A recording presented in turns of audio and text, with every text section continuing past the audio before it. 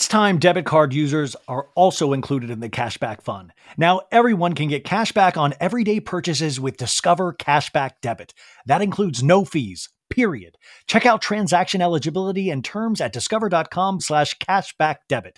Discover Bank, member FDIC. I'm Betches co-founder Jordana Abraham, and this episode is brought to you by Instacart. Your fever is high and the pressure to log in at work is too. But when you finally decide to take care of you, there's Instacart. Just because that one perfect coworker of yours is attending all meetings, camera on, while she's sneezing, coughing, aching, doesn't mean you have to do the same. Take it from us, trying to stay on top of things will only get you further behind. Instead, get everything from tissues to tea to cough suppressants and comforting soups delivered through Instacart in as fast as 30 minutes. If anyone needs anything, they can just redirect their questions to that one perfect coworker of yours. Rebag is a luxury resale marketplace. They have a curated collection of investment-worthy bags, watches, and fine jewelry. Each piece is carefully vetted and verified by experts. You can buy and sell finds from the world's top brands, including Hermès, Chanel, and Cartier. Head to Rebag.com to get 10% off your first purchase with code REBAG10. That's Rebag.com to get 10% off your first purchase with code REBAG10. Welcome to So Bad It's Good with Ryan Bailey, the podcast where we cover all the pop culture we love to hate, from the classic reality TV moments of the past and present to the latest Daily Mail headlines and everything in between. We'll dive into all the infamous and notorious messes you can't stop watching. I'm looking at you, Jax Taylor. I'm your host, Ryan Bailey.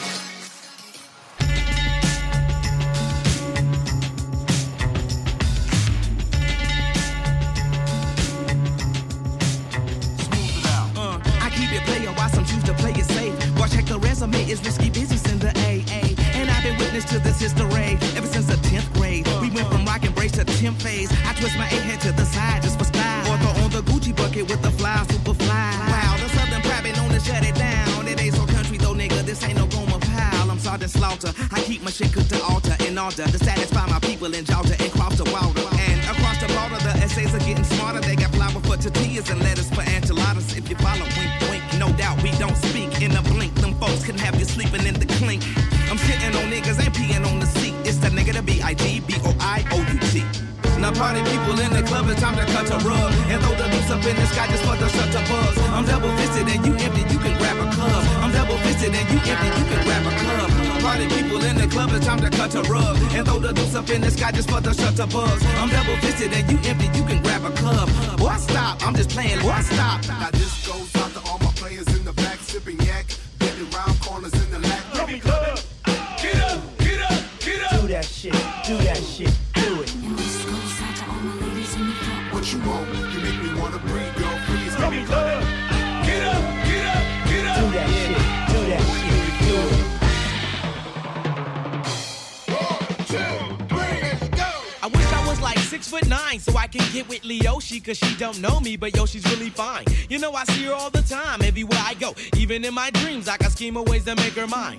Cause I know she's living fat. Her boyfriend's tall and he plays ball, so how am I gonna compete with that? Cause when it comes to playing basketball, I'm always last to be picked, and in some cases never picked at all. So I just lean up on the wall, or sit up in the bleachers with the rest of the girls who came to watch they man ball. Tag y'all, I never understood black, while the jocks get the fly girls, and me I get the hood rats. I tell them scat, skittles, kabobble, got hit with a bottle, put in the hospital for talking that mess.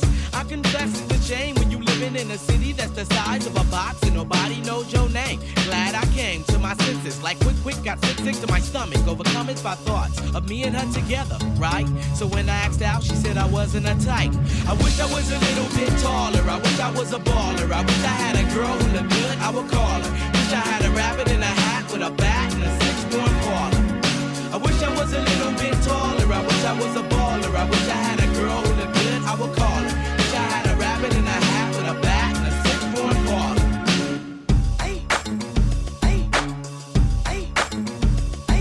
He's phony, she's fake. That's the type of people I hate.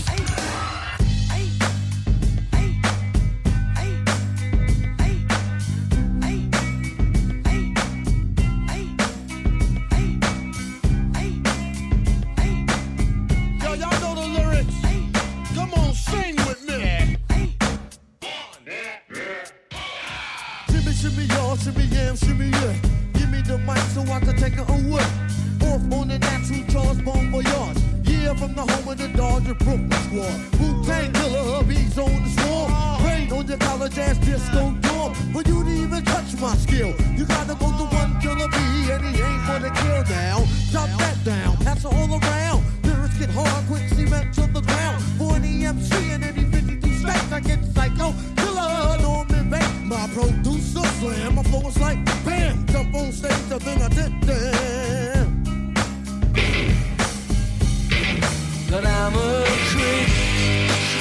Ooh, baby, I like it raw. I'm a murderer. Yeah, baby, I like it raw. I'm in here. Ooh, baby, I like it raw. I don't belong here. Yeah, baby, I like it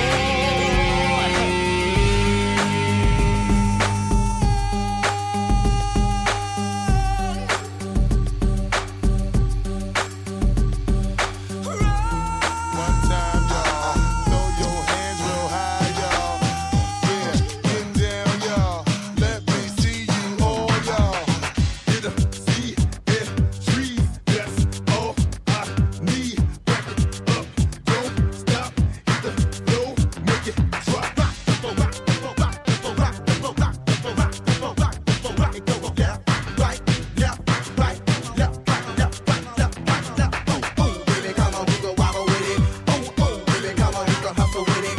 On the beat, how low, get cocky with it. Put your hands in the air, don't stop with it, stop with it. Baby, come on, we go wobble with it. Oh, baby, come on, we go hustle with it. On the beat, how low, get cocky with it. Put your hands in the air, don't stop with it. Oh.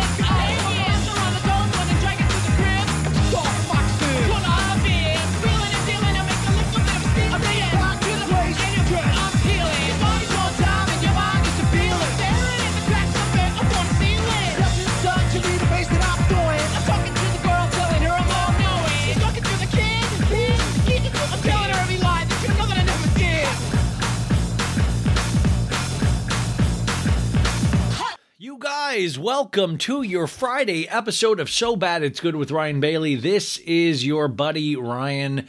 How the heck are we doing? What a weird ass day. Let's just call it what it is. It is a weird ass day, and I hope that we all got through it. The plus side is we're at Friday, right?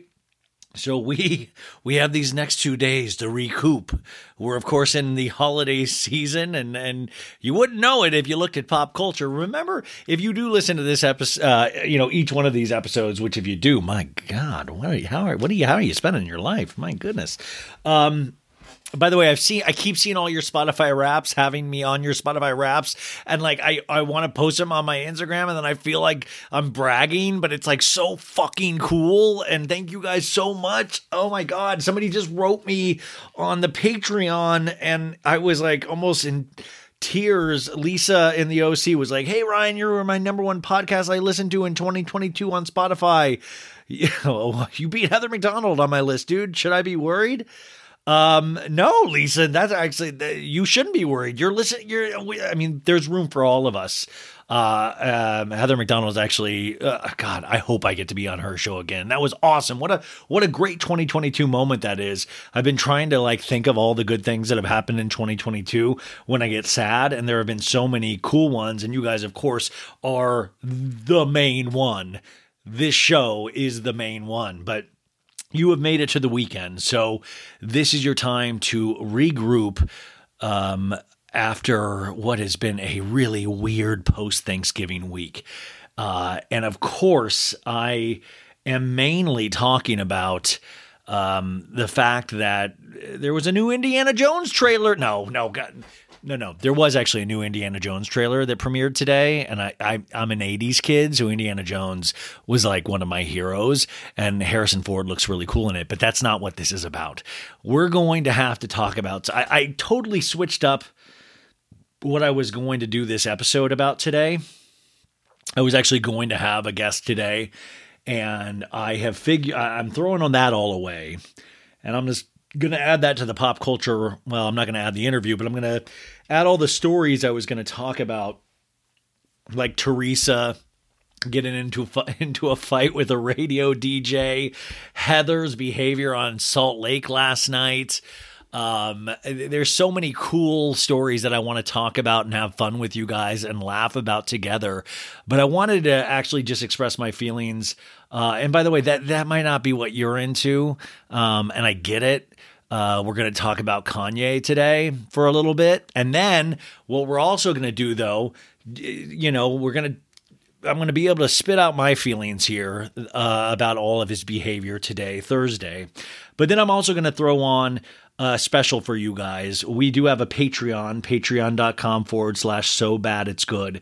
And I didn't think I was going to do this, but I recapped the whole season of season 2 of the Hulu show, and we just put out the 10th episode, the finale, 2 days ago on Patreon. Hey, baddies, and we're actually doing a big party on the 10th online. But I'm going to actually play my recap of the Kardashian finale. It's an hour and a half. It's a long one, and I know some of you guys really do like the long form podcasts. So we're gonna add that to this because I think it also gives a lot of perspective on the Kardashians and where they're at now. But I do want to make some comments about Kanye and talk a little bit about my feelings about his increasingly not just bizarre and erratic, but hateful rhetoric and behavior that we are now seeing on a daily basis through social medias. And if you're away from social media and not seeing any of this, oh my gosh, keep it up. I applaud you. Stay off of social media, compare and despair. My God. And listen, I'm just going to say a lot of things.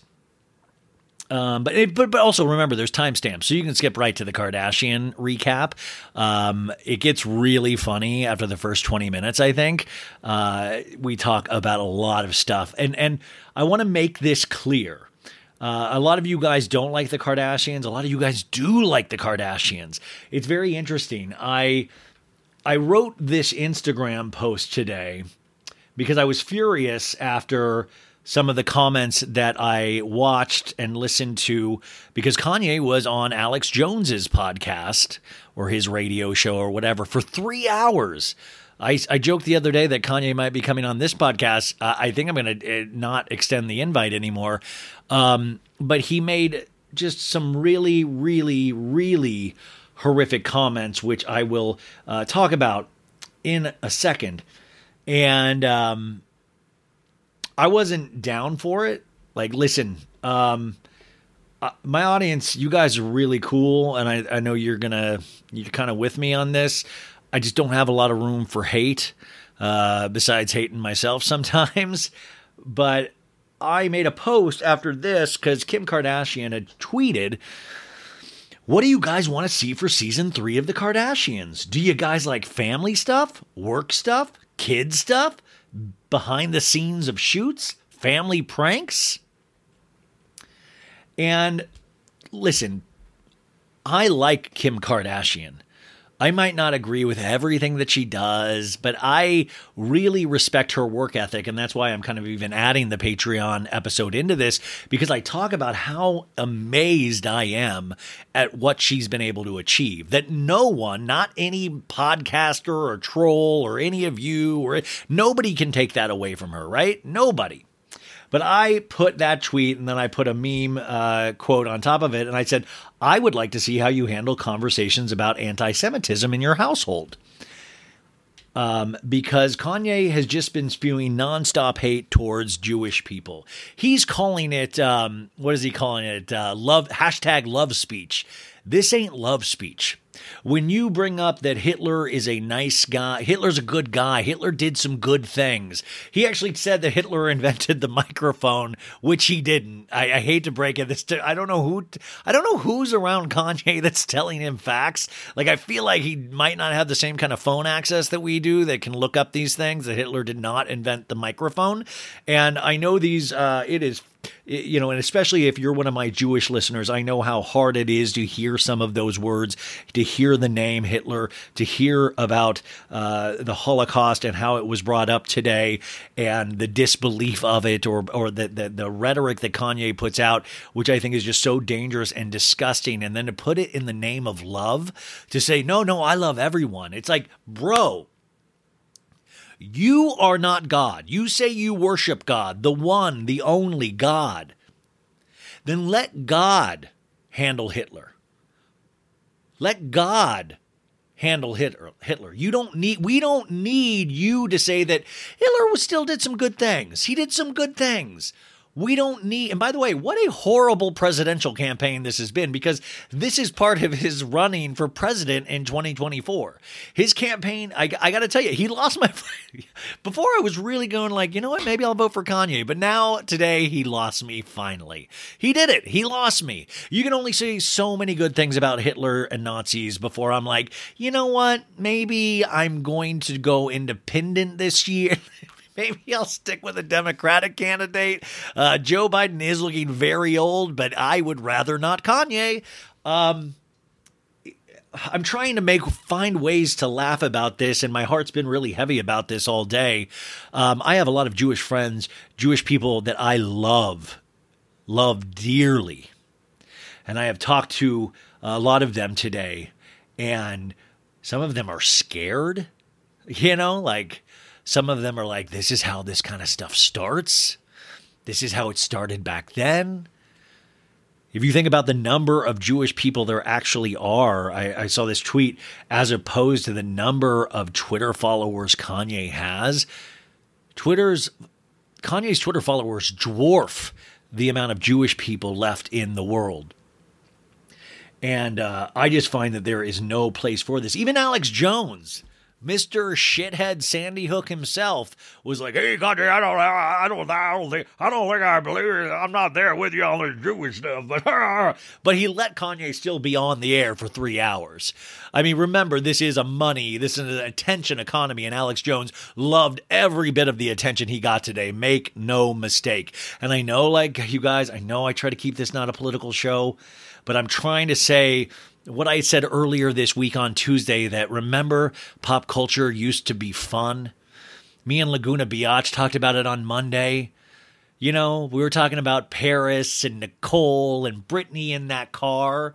Yeah, like there were serious things that happened back then, serious mental health things, and they went to jail. But like at the most, Lindsay was getting caught with cocaine and hooking up with dudes and like doing the kind of random stuff you do as a young person.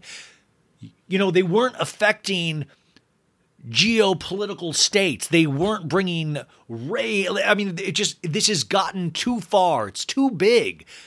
We're dealing with billionaires now trying to enforce their will or their hate under the guise of love. And there's no room for that. And don't let these people fool you when they're like, well, I'll give you one fact that makes sense, and then I'll give you 10 bizarre shit that I'll never prove to you ever, but I'll just put it out there. And you guys, the people that responded back to that Instagram thing I told you about, a lot of people understood it, but some people didn't. They were like, well, why is this Kim's problem? Why is this, Kim's got to be blamed for this? No. What I'm genuinely asking is, and we talk about this in the Patreon episode that you're going to hear today, is the reality of reality. We watch all of these high benchmark like these huge moments for this family. But what we're not seeing behind the scenes is this shit. And like almost thank God, I guess, in some ways that we don't, because it's horrific. And I can't imagine the mental state that Kim is in. My God. And we just did a whole story yesterday or the day before on the Kim and Kanye divorce finally got finalized. Kanye owes $200,000 per month for the until each kid turns 18, which he got away easy on that. But he also has to pay for 50% of their security. And you know damn well that you're going to have to ramp that security up even more than it already was. This is so dangerous, not just for us, but for his own family. But my whole point was that, no, it is not. Kim is not responsible for Kanye. Kim made that choice to divorce Kanye, a very, very smart choice. I applaud that choice.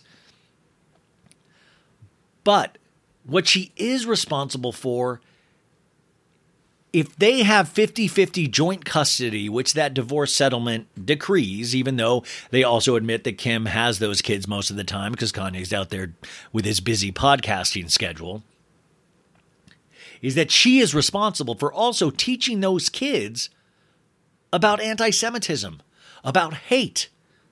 I opened up Kim's Instagram today or yesterday, and it was like all systems go. I think I did a bit on it yesterday of just when I open, here's all the Christmas trees that I see from my bathroom. And it was like, amazing, Kim. Guess what? Your ex is spewing hate everywhere. The one that you have 50% custody of the 4 kids that you have with, he's out there spreading this shit, riling people up, getting people to actually agree with him. I don't care about your Christmas trees. It looks beautiful. It really does. I hope it fills your heart with joy. And I hope, some of you guys obviously like to look at that too, but we can't ignore some of this hateful shit. I've given Kanye such a pass over the last couple of weeks. I could have done stories every day because he's done something weird, and I left it alone. And not that this is going to make a bit of difference, but I just got so furious today after, let me read you some of this stuff that let's see here. Quote, I like Hitler. Also, Kanye was in his mask phase, his Batman mask phase, where he didn't show his face on this podcast. He also encouraged people to visit R. Kelly and Harvey Weinstein in prison. So that's a really good tip from Ye to us. If anybody would like to visit Harvey Weinstein in prison, And listen, this is he thinks his big message is Hitler was made by God as well. We should love everyone. Well, then let God deal with that. It is okay for us to say that Hitler was a horrific, evil man. That is okay for me to say. I will let God deal with that. We are far past that, and we do not want to go back that way.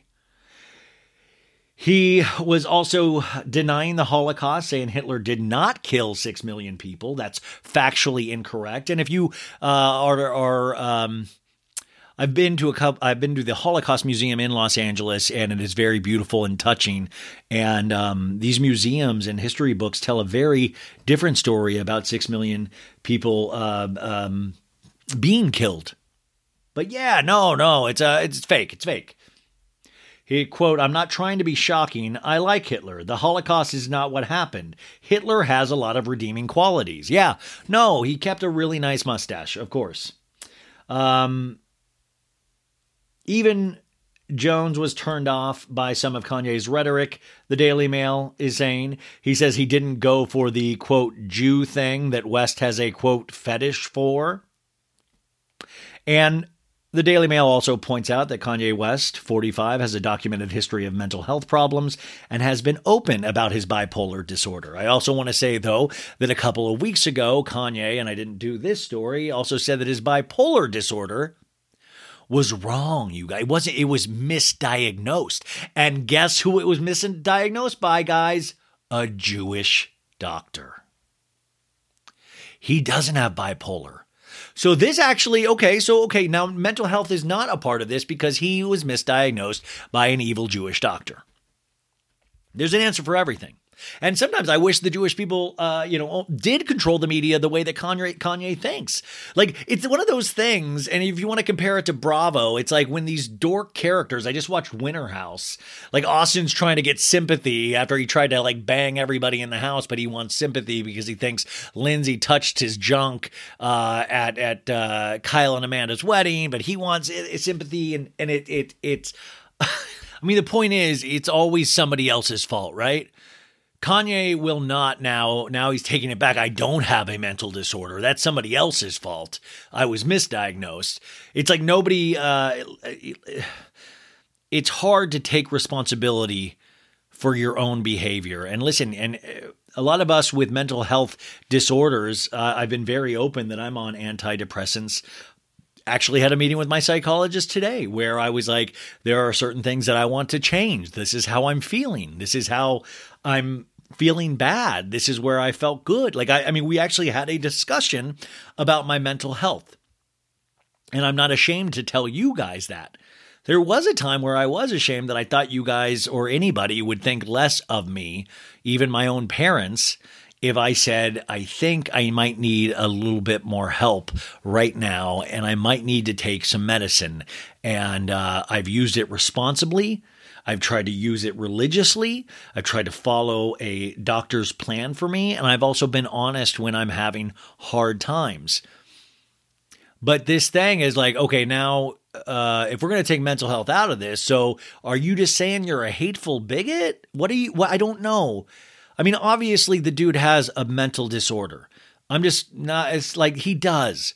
And he's in psychosis right now, right? And I know I'm supposed to have pity and my heart's supposed to go out to him. And I have prayed for him and I hope everything. But like, dude, when you bring up hate, when you post, like he just posted on Twitter a couple of hours ago, a swastika in a Star of David on his Twitter account. It has been removed from Twitter, but he posted that. A swastika. Swastika. I don't even know how to fucking pronounce it because it's not something you should be saying. Swastika. That's it. God.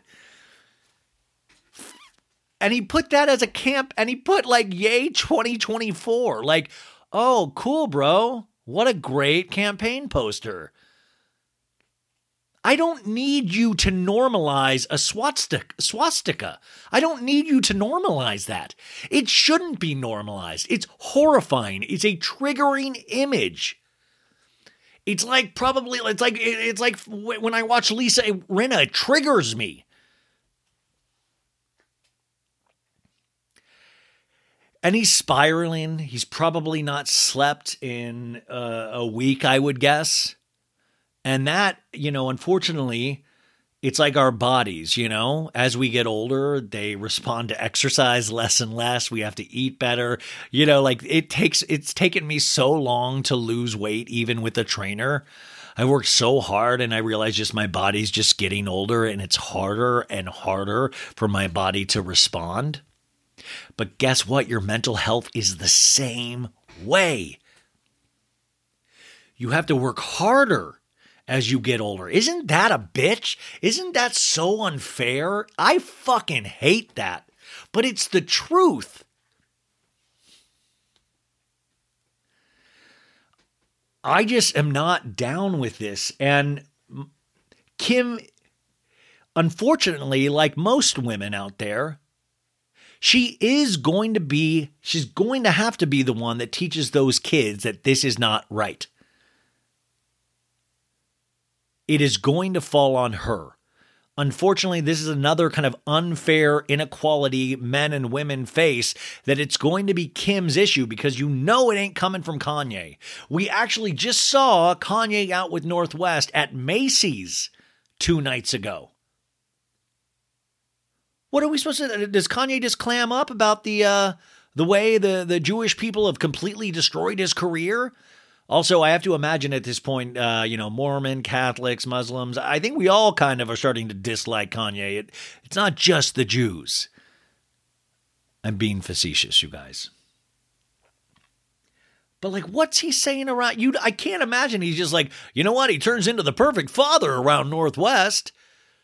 I mean, man, my grandpa Henry, he had a stroke. And I didn't get to know him pre-stroke. And I guess he was a pretty damn great man. He was my dad's stepdad because my dad's dad died when my dad was like 11 or 12. And my dad's actual dad was a horrible man from every story that my dad tells me. Abusive, the whole bit. But this man, my grandpa Henry, came into his life and kind of showed my dad what a real dad could be, was a real great man. And I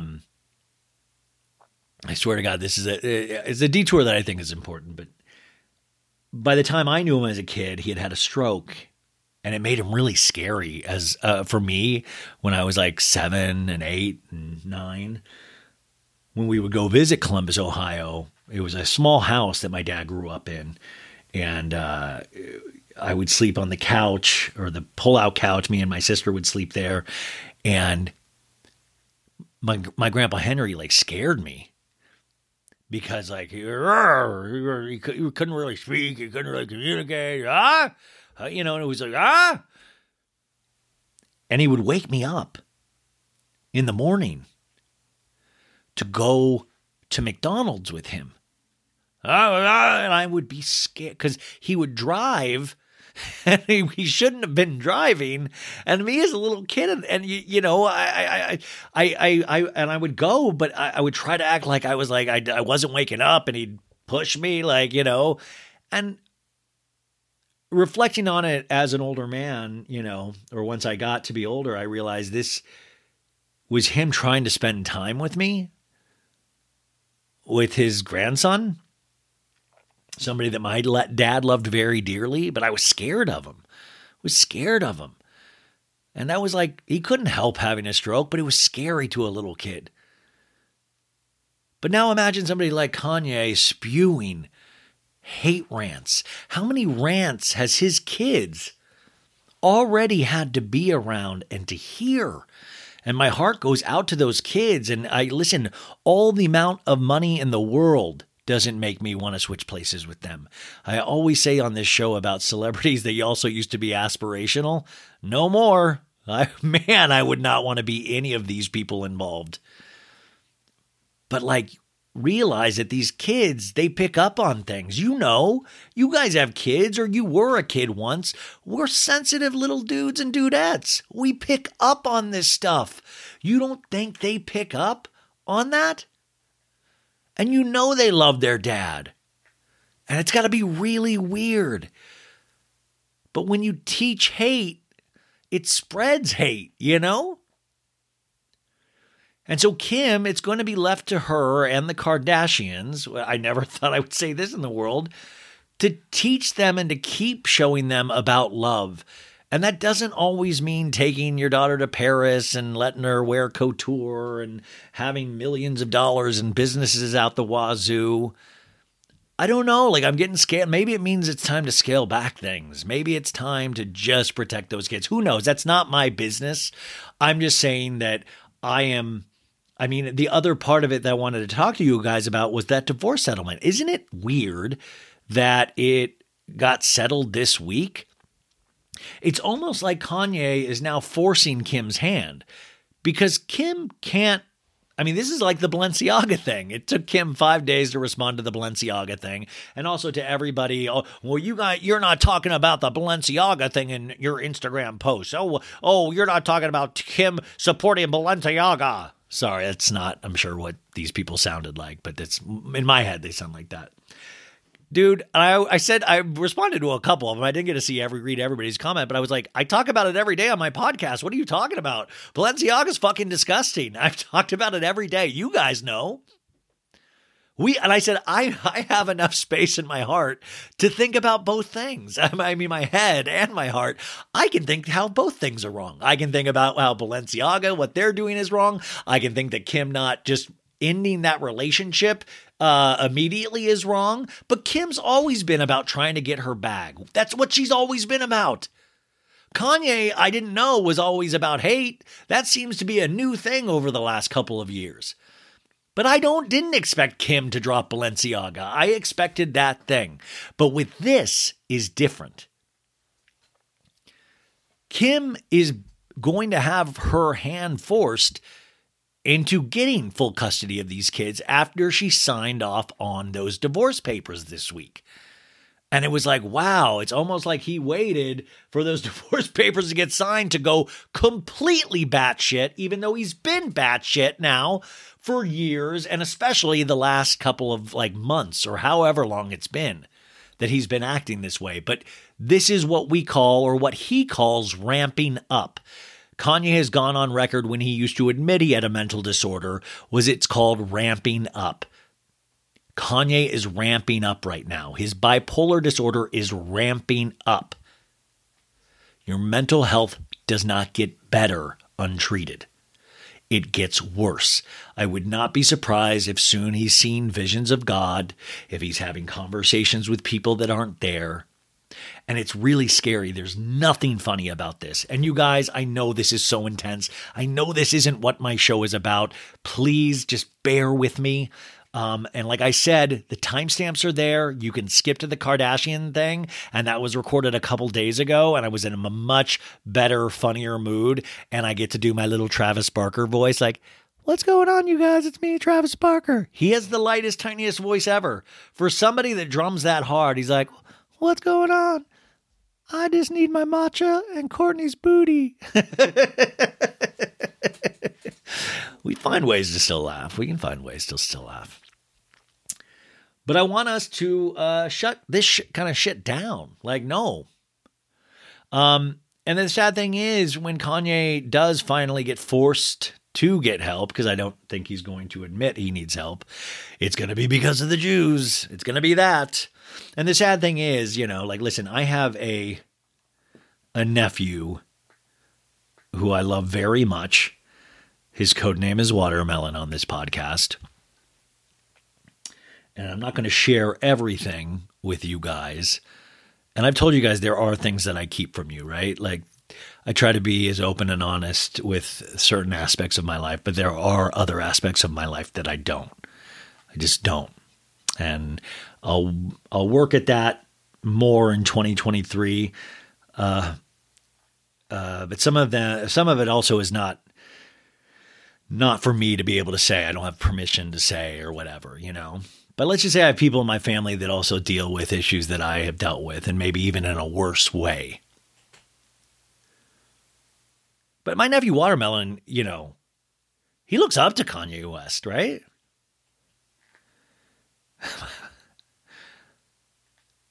I talked to my mom today, and we were talking about Christmas. And we were talking about what's on everybody's Christmas list, right?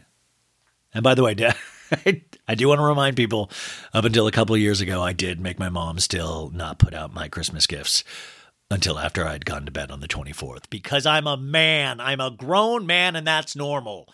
Because I like to believe that Santa put them there overnight. All right, sue me. But we were talking about, what is it? What does my niece Addison want? And what is it? And we were, going over ideas. And what does Dad want? And I was actually really proud of myself for having that conversation, because I usually leave that till the 18th. And I'm patting myself on the back. I'm so proud of myself. But Watermelon, my nephew, he's 14 now. My gosh. And I said, what's on old Watermelon's list? And he asked for a $200 silk shirt. And I was like, what the fuck? We grew up shopping at Walmart, you guys. We were a Ross family, a Maxinista family. And I didn't even, I like that stuff. That wasn't even considered, I didn't consider that a bad thing. I never had a pair of Air Jordans. I had the knockoff pairs. I never had Transformers. I didn't even have GoBots. I had it was I think they were just called metal machines that change into things. I never got I never got name brand shit. He asked for a $200 silk shirt and a pair of, my mom calls them Yuzzies. He wants a pair of Yuzzies. And it was like, Mom, I think you mean Yeezys. She it's Yuzzies. I think, I was like, no, Mom, it's Yeezys. And Mom, first off, there's no effing way in hell my mom would ever pay for Yeezys. First, they're too expensive. There's no way. But also, it gave me I was like, Mom, no, Yeezys very bad. Even if you find one on market tomorrow for $20 because people are trying to get rid of them, no Yeezys anymore. We are no longer a Yuzzy family. We are no longer a Yuzzy family. But I just, my thing is but with younger people, you do look up to those people that are like, oh, wow, they're saying what you're not supposed to say, man. Oh my God, that's so hardcore, man. Oh, because as a kid, it's all about like trying to push the boundaries and find out what that boundary is and try to find out who you are and what you believe. And if somebody's out there that you respect, that you like their beats or their rhymes or their clothes or their Yuzzies, and they're saying, well, guess what? Jews fucking suck. You're like, whoa, that dude that I love all of that stuff, he thinks they suck? Huh. Well, I gotta look into that. I trust that dude. That's how shit works, man.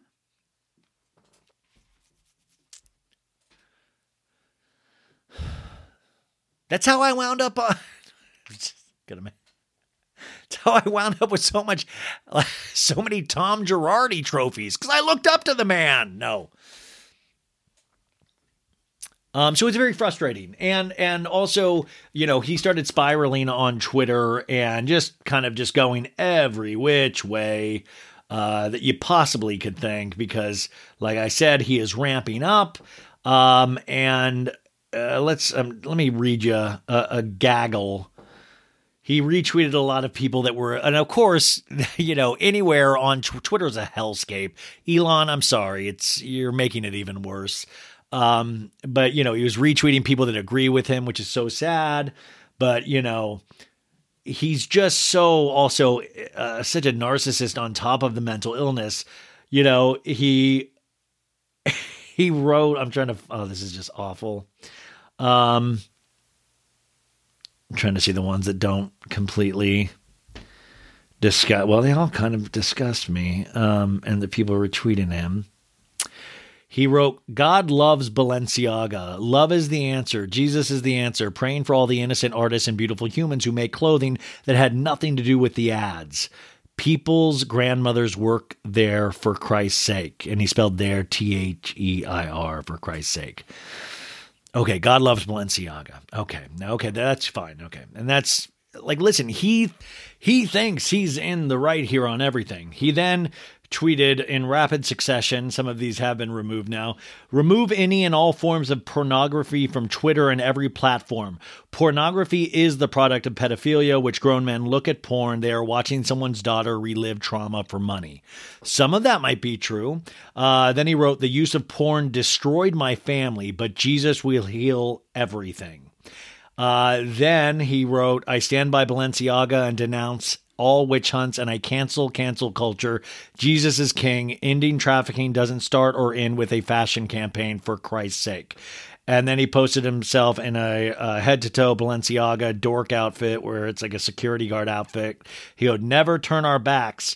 Demna, the Balenciaga designer, and the Balenciaga family for life. Cancel culture. Jesus, please heal. Then he did the swastika tweet. And then he retweeted somebody saying the clues were there all along and put his song Black Skinhead. And then these are his final two tweets before he said, he says he's now off Twitter.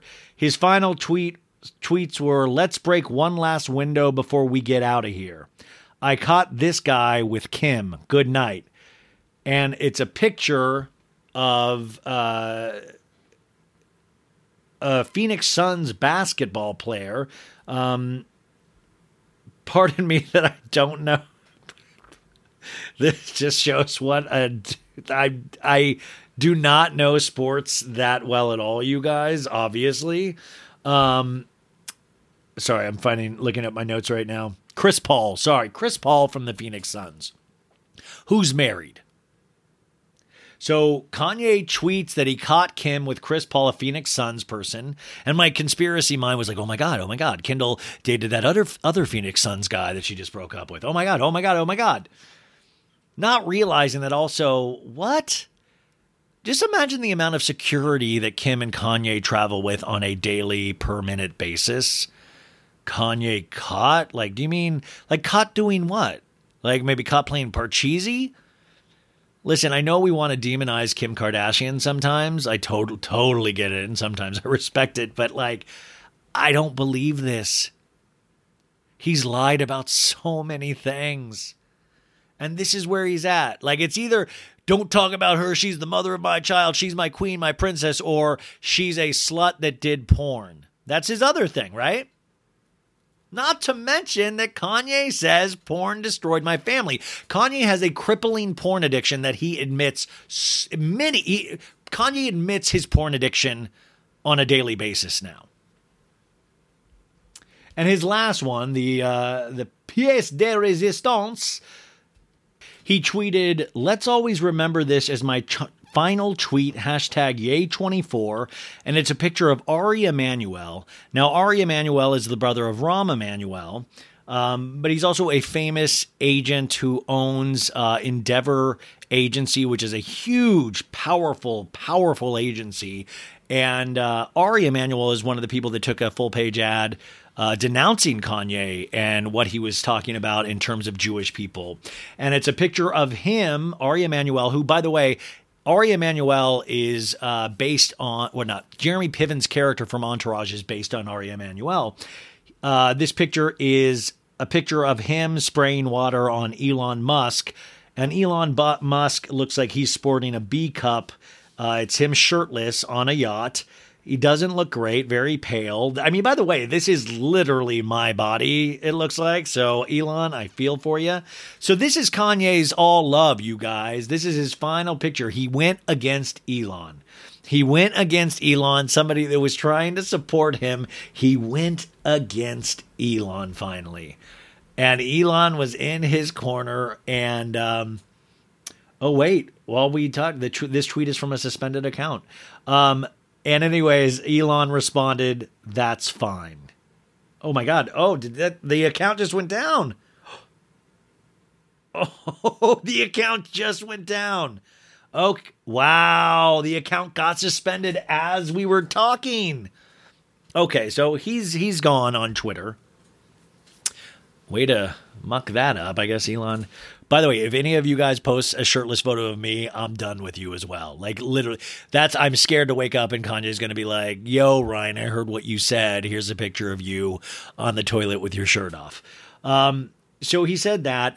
Also, I wanted to bring up the fact that he mentioned just this in an interview the other day of like, oh, you know, like porn. He was talking about porn destroying his family. He was talking about being in threesomes. He was talking about a New Year's Eve threesome this past year that he had. He said he's been with the devil. He was with the devil. The devil tried to get him earlier last year on New Year's Eve when he participated in a threesome. And he said, "I was trying to hide all my pain with threesomes." He kept saying threesomes. And then I was like, that sounds really familiar in terms of I remember what Kanye did on New Year's Eve. What Kanye did was he was in Miami and he hosted a party with Future. But guess who he was with on New Year's Eve? Guess who he met for the first time, I think? Julia Fox. So I think what he's referring to is a threesome with Julia Fox. Now, the Julia Fox of it all, we'll have to get into at another time because I just don't have the patience. But Julia Fox recently did say that she took the bullet for Kim and decided to be with Kanye to protect Kim. And if you believe that, I have a couple of Craig Conover pillows that I'd like to sell you, but we'll get into that at another time. But I was like, oh shit, he's kind of just admitting that it's Julia Fox, him, and somebody else that had a threesome on New Year's Eve last year. And by the way, threesomes, I'm not sex shaming or whatever. I just think it's interesting that we do know he was with Julia Fox on New Year's Eve. So, Kim, on the other hand, you're like, okay, where's Kim? Oh, this is guys. She's going to probably have to make a statement. She's going to force her, because I do think she's going to have to go for full custody of these kids. So I was like, I wonder what Kim's up to, because Kim has a highly regimented schedule. And we do know that Kanye was with Northwest last night at a Macy's. And it turns out Kim, you guys... sorry, I'm looking up at the Daily Mail, and they just released the article about Elon Musk suspending Kanye West from Twitter after the picture of a swastika inside a Star of David as his presidential campaign symbol. And the rapper reveals their furious text exchange. Oh, wow, I missed all of this. I guess him and Elon went to battle, and Elon texted Kanye, sorry, but you have gone too far. This is not love. And Kanye wrote back, who made you the judge? Oh, man. But Kim, on the other hand, you guys, I was like, oh, my God, she must have in Los Angeles, just with all the kids, everything. No, Kim is out. This is the Daily Mail, and I think this is an unfair headline. Kim Kardashian and the Art of Distraction. Just divorced reality star almost spills out of her tiny bandeau top at Miami Festival as she shakes off Kanye West drama and Balenciaga scandal. She looks very pretty. Her boobs are spilling out of her top. I love boobs.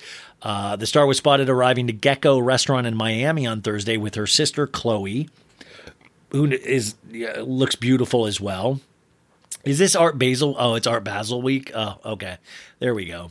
So Kim is there, and she looks gorgeous as ever. She's wearing sunglasses, which I think is a very important sign because, as I've talked about in the recap on the Patreon, Kim wouldn't let Chloe wear glasses to her Met for her Met look because she said you will always regret it. And Kim here is wearing sunglasses. Now, I'm thinking that hopefully is because she is hiding that she has been crying or that she is in distress of some sort. But the show always must go on in Kardashian land. So she is an Art Basel. I'm sure we will get a statement from Kim over the next couple of days. Even though they are divorced, they share these 4 beautiful kids. And this has gone too far. And I have to say, I don't know what happens next. I don't know. I've done this show for 3 years, and I've been through ups and downs with Kanye. Not me and Kanye, but I mean, kind of. We all have a relationship with him and his music in a way, or him and his fashion. And there have been times where my heart just went so out to him, and but when it's gone too far. It's gone too far. It's gone way too far. And he's losing everything. And he says that's going to make him stronger and more closer to God.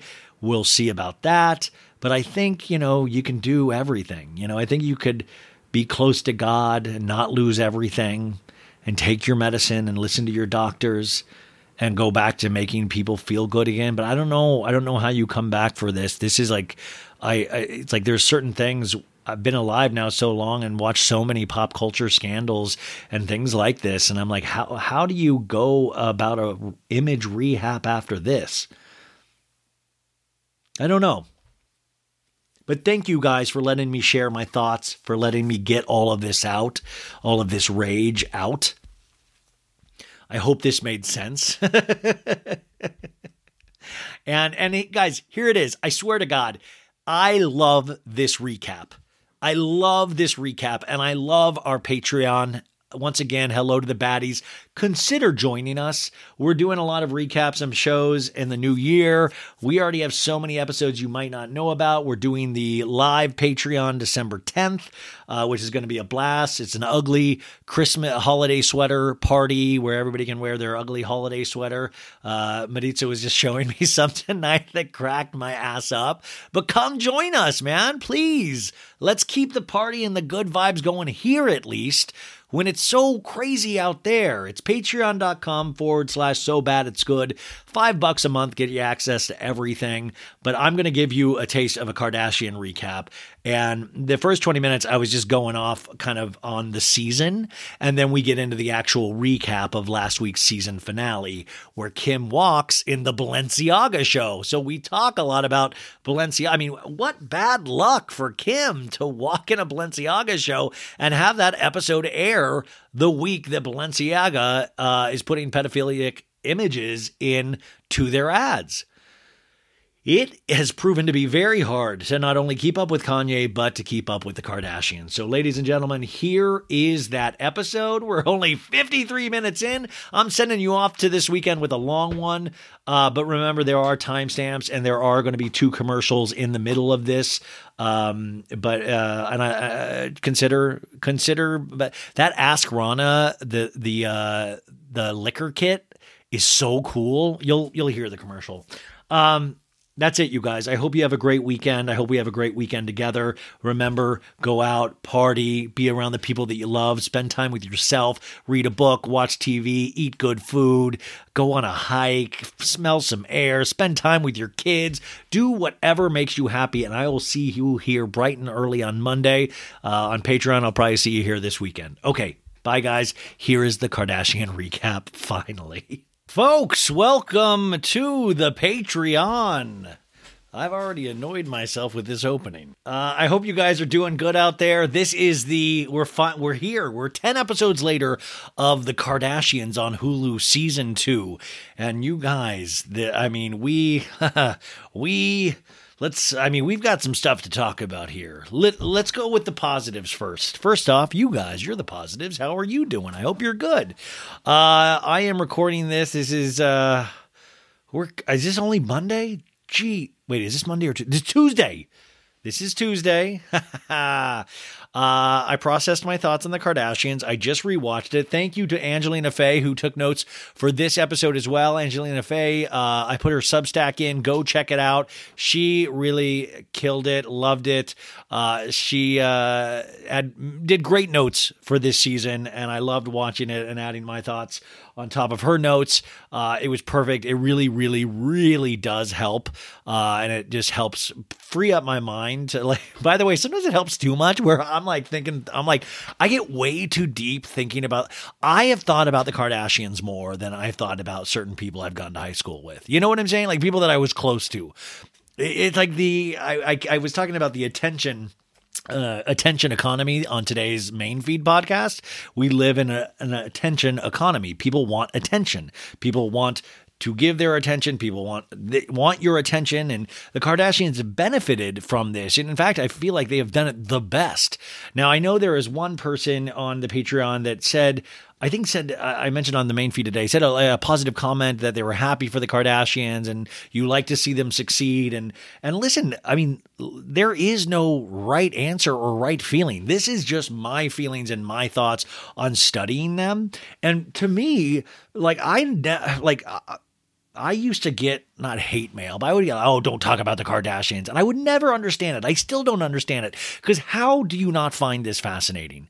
Even just by the sheer shock and awe value we have just not seen something like this. This is, you're never going to see something the likes again. They have changed pop culture. And I don't mean for the better or for the worse or anything like that, but nobody's ever going to be able to do this.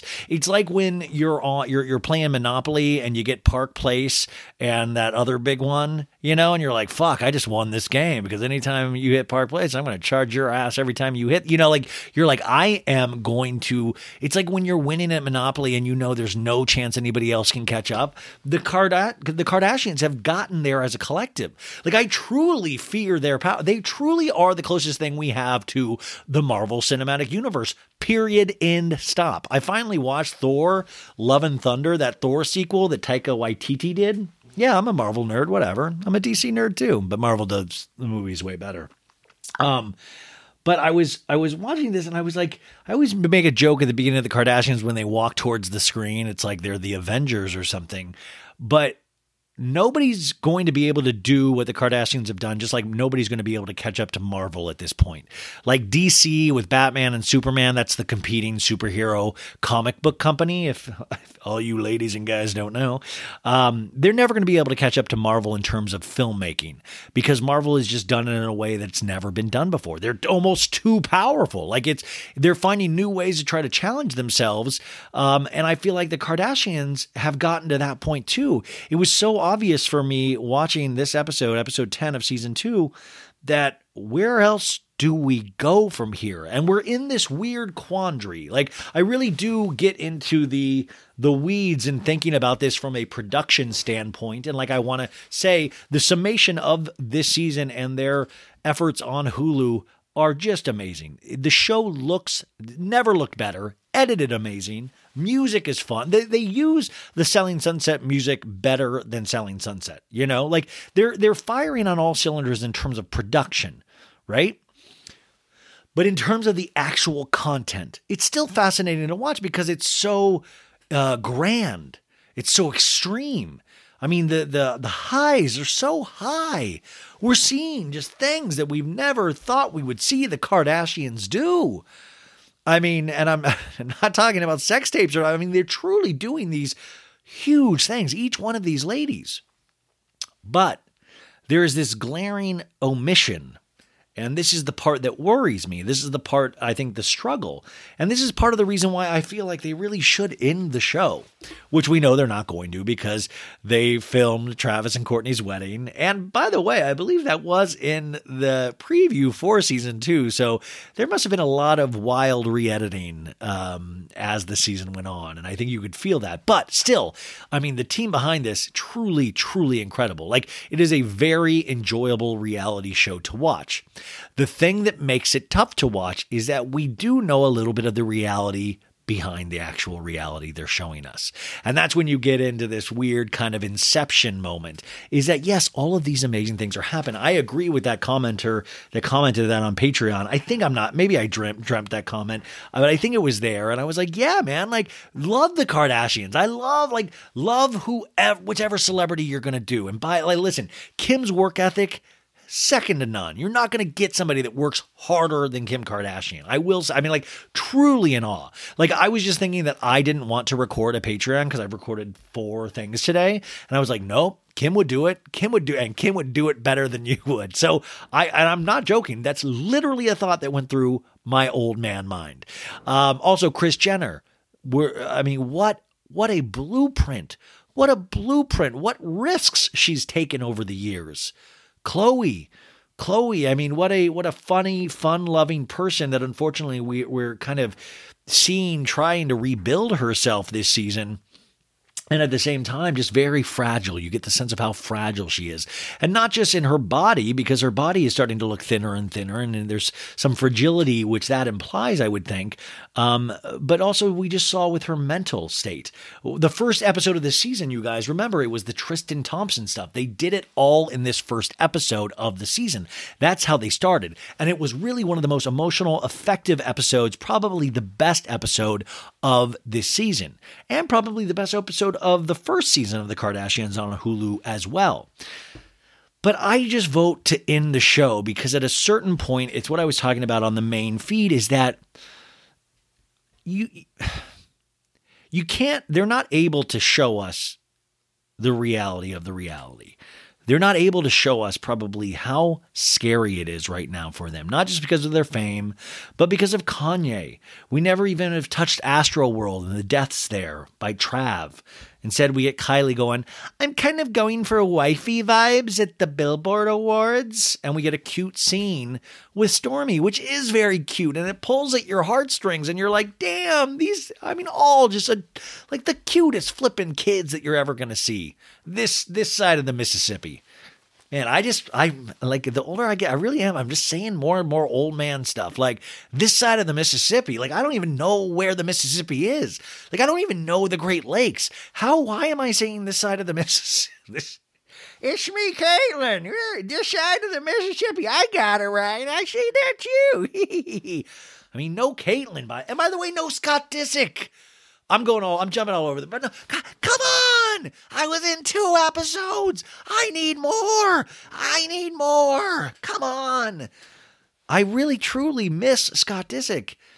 Yet we realize that they've made some really strong, not just editorial decisions. This production crew and the family, they've made strong editorial choices, like, finally. And a lot of people will say, and there's like a Taurus quality that some people will say about Taurus of like, they can just cut you out of their lives like that. And I think about that. And I've done that maybe a few times. I mean, like, I don't think that takes away. I don't know. I was just thinking like they've legitimately cut Scott right out. He had 2 minor scenes. And Scott's not an idiot. Scott grew up with celebrity. Scott grew up in this. He knows that he's out. They finally listened to Courtney, and they're like, Courtney's like, if you want me in, you're having me in this. I don't want Scott in it that much. And they finally listened. And Courtney even told us in an interview that she was pissed of what they included on Scott last season. So Scott, unfortunately, man, unless they find a way to like bring back in silly subplots like Art Vandelay from the original E series, I don't know what hope we got for you, man. But at the same time, I sometimes feel like Scott needs this show more than Courtney does at this point. Right? So they're making these strong choices in who to leave out and what to focus on. Because if you focus on the reality of the Kardashians, I mean, we're now dealing with tax brackets that nobody could have ever fathomed when this started on E decade plus ago. We're dealing with kids. We're dealing with kids getting older. We're dealing with kids that will eventually have emotional problems like we did when we were kids or still do as adults. We're dealing with like thought processes that you can't even possibly fathom. I was talking about Kylie's Christmas tree on today's episode of the main feed, and I was just like, how do these kids ever go to a tree lot? And like, do they even know what a tree lot is? Is a tree lot considered something for the poor people, for the paupers of the world? These are thoughts that run through my mind because things have gone so, and I think there's like this mixture of, you know, Kim and Khloe and Kourtney, you don't see it as much, but Kylie, especially, you see it. You see the effects of being a early 20s billionaire in that she truly is closer in age to Stormi than most people would be to their daughters or sons. So you still see Kylie developing as a person. Like, you know, you see her going like, there's a scene, you guys, in Vegas with her and Stormi, and she's talking to Stormi, like she's truly talking to Stormi like a friend, which is like, oh, that's cool. It's good parenting. It's good. But I feel like it's even more than that. It's like, girl, we're in Vegas together. We're going to get crunk. Like, I thought it was like this kind of, she goes, you're my best friend. And I think she meant it completely seriously. And there's nothing wrong with that. But just remember, like, what they have to deal with is something that we will never have to deal with. What they have to get used to and what they're trying to wrap their brains around is something that we will never have to wrap our brains around. And that's the reality that I get more curious about the more I watch these shows. I get more curious about what they're leaving out than what they actually show us. And what they show us is perfect. What they show us, so crisp, so well edited. I mean, just everybody looks so glowing and glamorous, and we focus on the good things, the hard work, the family, right? Family is what Kardashians is about. But you have this whole other thing that I've always said. And this year, more than any other year, now we're affecting geopolitics. We're almost ignoring the fact that we're dealing in a political climate. Like, I truly believe one day Kim will run for office and win. We're also ignoring Kanye completely, which is so for the good of everything.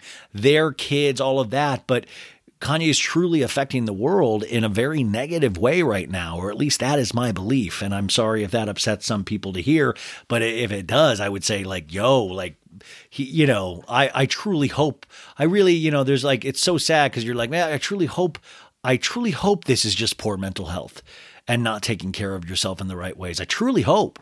And this is from, like I said, I've told you guys all along, from a fan, but we're ignoring that. We almost made this deal that we only talk about Tristan Thompson on the first episode and maybe a couple light jokes throughout, but he was not brought up at all. But we do know Tristan Thompson is still a part of their life because Kim just took him out to a Thanksgiving thing with prisoners. And I'm pretty sure Tristan wasn't in that prison for doing something. Kim brought him. So either that's an episode and they're bringing Tristan back into the fold, which I find just so odd if you're not going to let Scott in there, but let Tristan in. But I mean, listen, I will rant and rave about these people because as much as I dislike them at times, I'm protective of them at times too, and I will rage on. And by the way, sometimes what I rage on about, if I rage on about Tristan or Scott, it's like because sometimes I see that shit in myself, and I'm like, fuck, how are men sometimes so flippin' dumb? How do we do the dumbest things ever? And I'm just so curious as why Chris will encourage the men to still stay around when they've done such wrong. And maybe that's the answer, is just that we're all wrong. Maybe men are all kind of just skewed in a certain way, and Chris realizes that, knows the secret, but doesn't mean they're bad people. And plus, they're good semen providers and they have beautiful children. Is that what it is? I've still yet to figure it out sometimes. But I do know that all of these things are going on behind the scenes. Like even this was, by the way, the finale is based around Kim walking at the Balenciaga Couture fashion show. And what a sad, sad state of affairs that unfortunately they had to release this season finale pretty much day and date of when this Balenciaga shit went down with pedophilia and the use of the images that they used that I talked about on the main show. So how weird and wild is that? I mean, truly. I mean, how, because this is one of Kim's shining moments. You can tell this is something like, believe me, her height, she would never be asked to be a runway model, but she has done it. She has pulled off the impossible. And this is what Kim gives herself the biggest girl boner that she can ever give herself when she defies even her own expectations. It truly is jaw-dropping and something to be applauded, but it's also something to be feared. And it's also something to pay attention to, because I'm saying Kim has always wanted this power since she was a little girl. I remember Kim when she was first introduced to the pop culture scene through Paris Hilton, and she was like kind of like her closet organizer or something like that. Remember when she went on that one date with Nick Lachey after the split with Jessica Simpson? And this was before the Ray J tape. I remember her slowly working her way in, and she wanted this. She knew what she wanted. I mean, Kim is the biggest argument for vision boards there are out there because she really, really thought about this. I think she knows down to the detail. In fact, that's why even her dressing as Mystique for Halloween, the X-Men figurine and the X-Men character in that elaborate makeup costume. Guys, that wasn't a costume. That was Kim saying, yo, Marvel, I want to be an actor too. Put me in a movie. I swear to God, I will bet you this entire show. You could own 500 episodes of So Bad It's Good with Ryan Bailey. I bet I'm right. If I am right, if I'm wrong, you get the show, you guys. If I'm right, you have to continue being patrons. But that, I believe, will be the next thing. And also this whole time, don't worry, I'll get into the recap in one sec. The whole time, I just kept watching this going, of course the fucking relationship with Pete Davidson isn't going to work out. This girl just told us how she slept 4.5 hours last night to get up for this thing, and it seems like that's a regular occurrence. Where is she going to find time to squeeze in like a little handy for Pete Davidson? Her life is too big. And I feel like Kim is okay with that because Kim realizes there are sacrifices to being a legend. And when you get, it's that snow down a mountain, that snowball down a mountain that's gathering speed. And now things are happening faster and quicker than they've ever happened before in terms of her and her family. And she doesn't want to slow down. She doesn't want to slow down. And it's one of those things that's kind of sad if you think about it from a glass half empty kind of thing like I do, where you're like, oh man, she must look to the side and go, I would remember that when Kim said a couple seasons ago when she was talking about the Kanye split, and she was like, I want to watch somebody that I can binge watch a show with.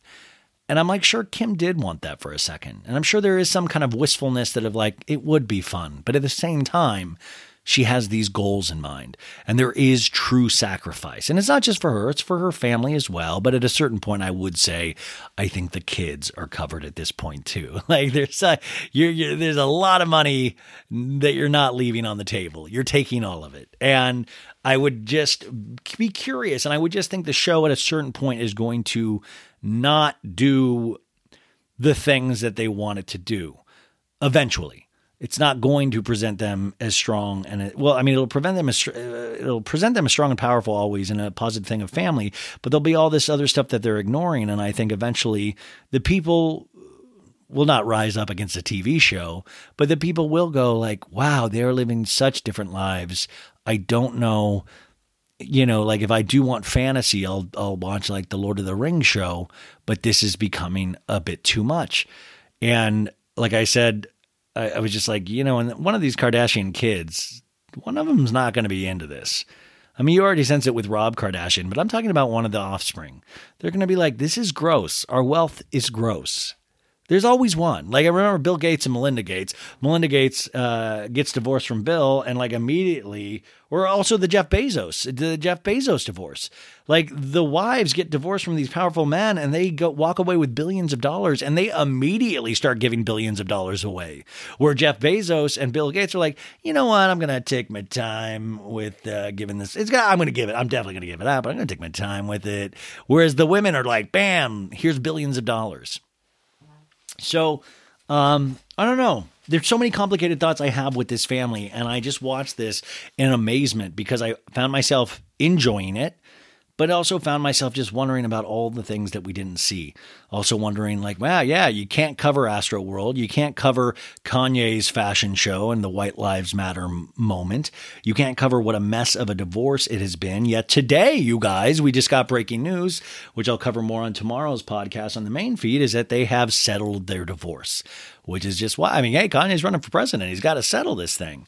And Kanye's going to have to pay $200,000 a month for until all these kids are 18. But that's not that bad when you think about what it could have been for the amount of kids that they have.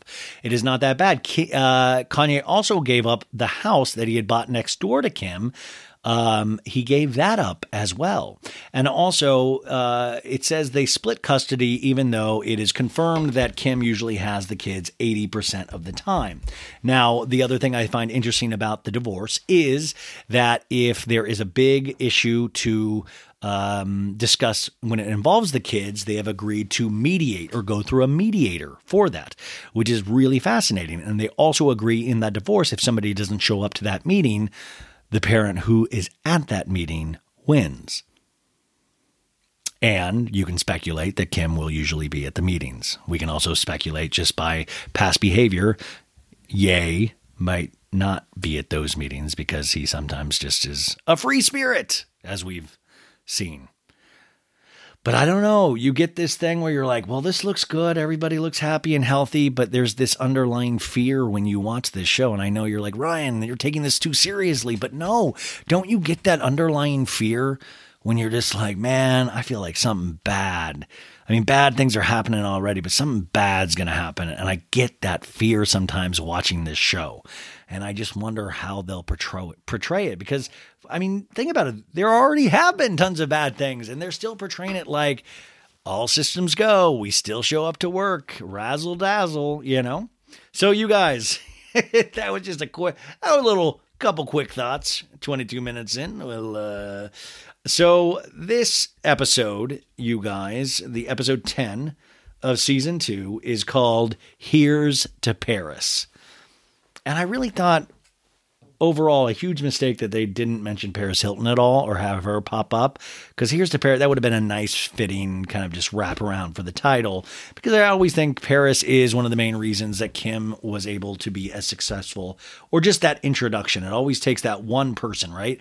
That one person that gets you there, that one, I'm always thinking about that with guests on the podcast, or like, there's going to be one set of ears that's going to change my life. And my life's been changed in so many ways already because of this show. But you're like, okay, I'm not done. There's going to be one set of ears, somebody that hears something in me that I don't potentially hear in myself, and they're going to know how to specifically manage me. And they're going to be able to like see this diamond in the rough. Anyways, this isn't about me. So anyways, previously we saw, they show a clip of all of the scenes that we've seen, especially from last episode. And it's all the wedding things for Travis and Courtney in Milan. And Courtney's like, we're going to Milan to do fittings for our wedding. This is one of life's most beautiful moments. Any stress needs to stay far away. And you got to give it up to Courtney. Like, I'll make fun of her voice all day long and her general demeanor, but you got to, like, she looks the hell. I was talking to those, the ladies behind Facetune today, the Facetune account, and we were talking about how Courtney truly looks the healthiest and happiest out of all the Kardashians. And you're like, this is what true love does for people. Like her body, like she looks healthy. She looks vivacious, voluptuous, like a real human body. And do you know how attractive that is? Like, I gotta say, I'm like, Courtney, man, Courtney's not the most exciting person in just how she holds herself, but she doesn't need to be. But I love that she's in love with her life, and that actually is very attractive. We have a scene of Kim going, years ago, Kanye taught me about fashion, but now it's fun to do on my own. So this season, Kim's was fashion plus business moves this season. And then, of course, we cut to Kylie, and Kylie says, I have the baby blues. I don't have bad days for my body, but I have bad days mentally, because she was talking about having the second child, right? And I mean, that, of course, is postpartum that she said she got over with, but that's a very important conversation to have with mental health, you know, and that was very important for Kylie to say. Kris Jenner, of course, she got a new hit because Corey Gamble destroyed her by doing doggy style. Yeah, take it, Kris. It's me, Corey, take it. But she is sorry. I'm so sorry. I'll bet you anything. Kris is like, do it harder. Yeah, get it in there. Like, I think Kris is like, more. How many people just turned off? How many people? I wish I could have live listenership. So she's determined to live without this hip pain. Khloe's new baby is on the way. And she's like, once he's here, he's going to be the blessing and the ray of light. He's going to be the thing that saves me. I need help. I don't know what to do. If it wasn't for my family, she says. No mention of Tristan here. And then the Kardashians do that walk up where they're all together like the Avengers, very intense. And we open in Paris, France. There's shots of the city and there's rocket. Guys, for one of the first times ever, there's rock and roll, punk. There's like punk rock music. And there's like friend like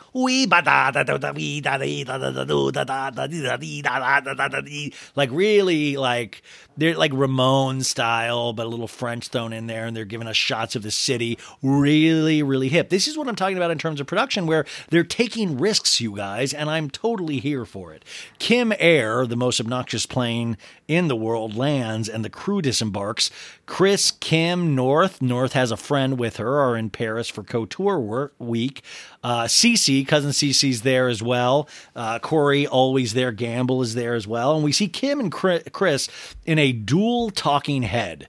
They are sharing a talking head. Talking head is, of course, when they just talk to the camera about things. To me, this is so lit, you guys, not in terms of like lit, like this is cool. It is so lit in terms of lighting and in terms of like, they're like pretty much shooting Kris through a cheesecloth at this point. It's like, can you put more Vaseline on the lens? Like how, like it's like Facetune come to life or just makeup, all of it. But Kim, to me, I like the more, I like the Kim that just has a couple more, I don't know. She just looks sickly thin to me and tired. And how would you not be tired, right? And the blonde hair, I just don't dig. I feel like it makes her look exhausted. Plus, I think she probably is exhausted. Plus, she has lost a shit ton of weight this past year. I think that's okay to point out the obvious. But they're like, it's not just Fashion Week, it's Couture Fashion Week, they say together.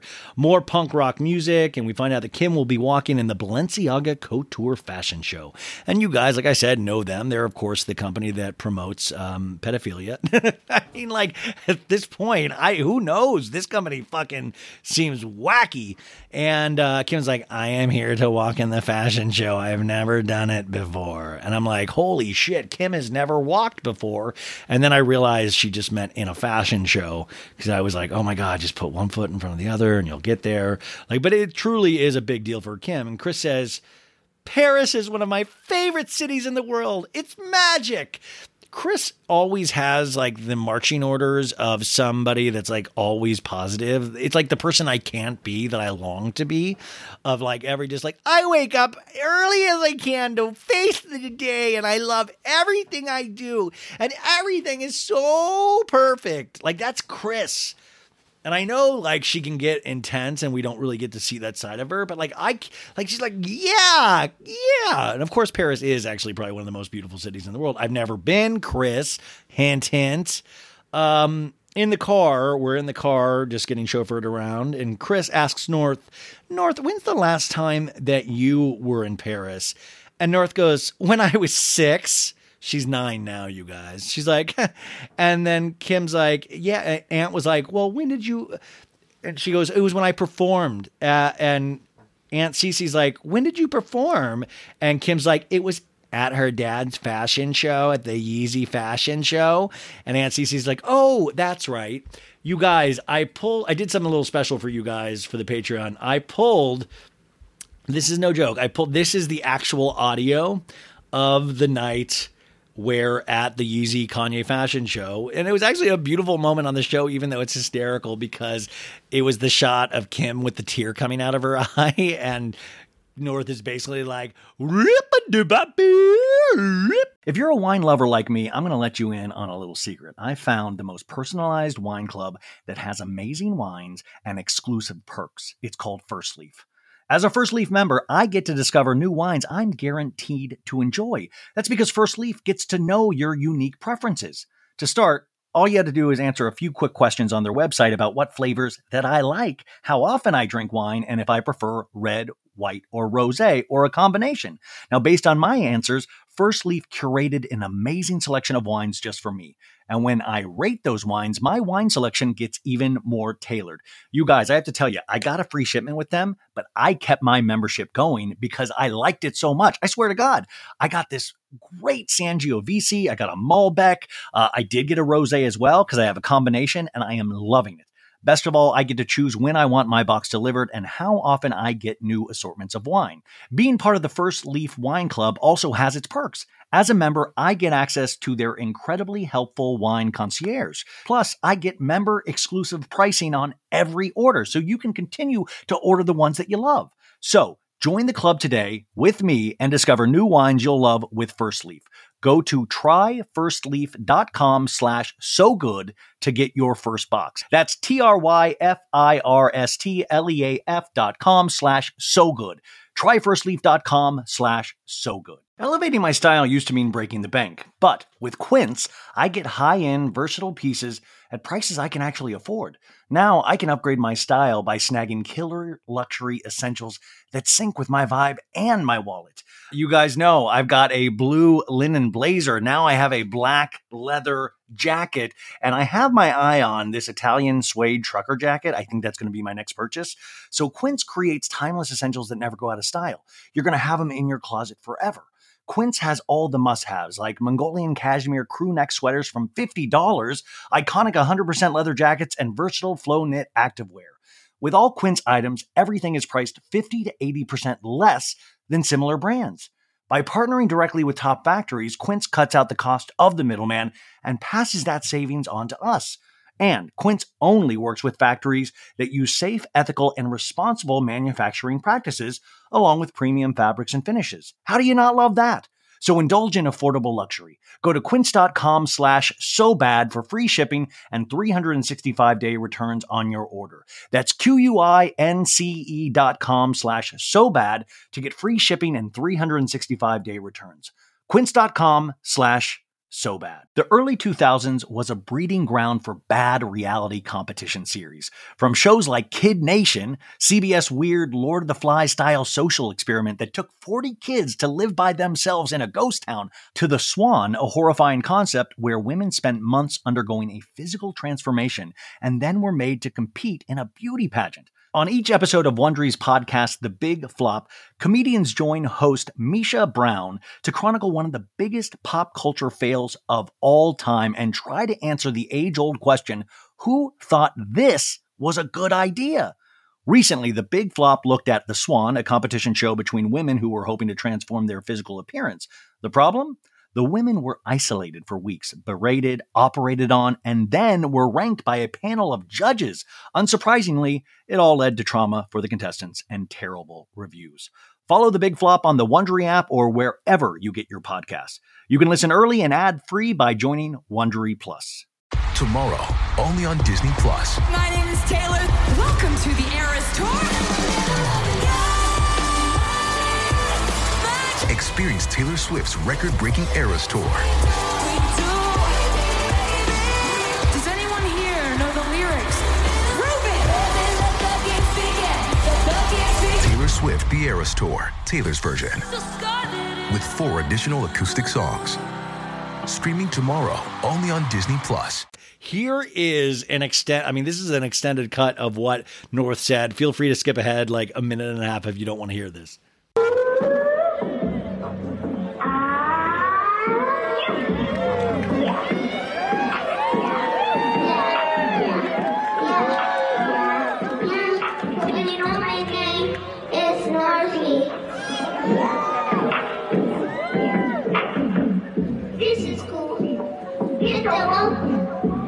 Chips. This is cool, yeah. Hit the roof with my chips. I will never do bad things. I will never do bad things. This is new. Look at my shoes. They're cute and cool. They're new. I'm cool. See my school, I'm new. Yeah. Walk to the street. Yeah. Cool, cute, cool. Yeah. What are those? Leader clothes. What are those? Leader clothes. See my style with 2 buns. They are cool buns, like red buns. They look different, and they are hair. This is my style, yo. Yay! What are those? What are those? This is my new team. This is my new team. Wow! What are those? These are clothes! Listen, the sad thing is she's going to be doing the same song when she's like 35. No, actually, she was 6 and she performed this and it was like, listen, to have that kind of confidence shows you truly who she came from, Kanye and Kim. And, I was actually just listening to that back while I put it in the edit and I was like, you know what? There are parts of this that I think I like, or maybe I'm just convincing myself. Like maybe it's that easy to make a song. Like, what are those? These are clothes. So we get to see a little bit of that video of North performing at the show going, whoa! And Kim goes, North loved it and was not nervous at all. And she also lets us know she really wanted to bring North on this trip because she really wants to see North and show her that her mom enjoys what she does for a living. She wants her kids to grow up loving what they do like she does. She wants them to find their passions and find out how to make a business out of them, which is very Lisa Barlow. Like, you've got to do a fresh wolf. Come on, do skincare. It's me, Lisa Barlow. Tin roof, rusted.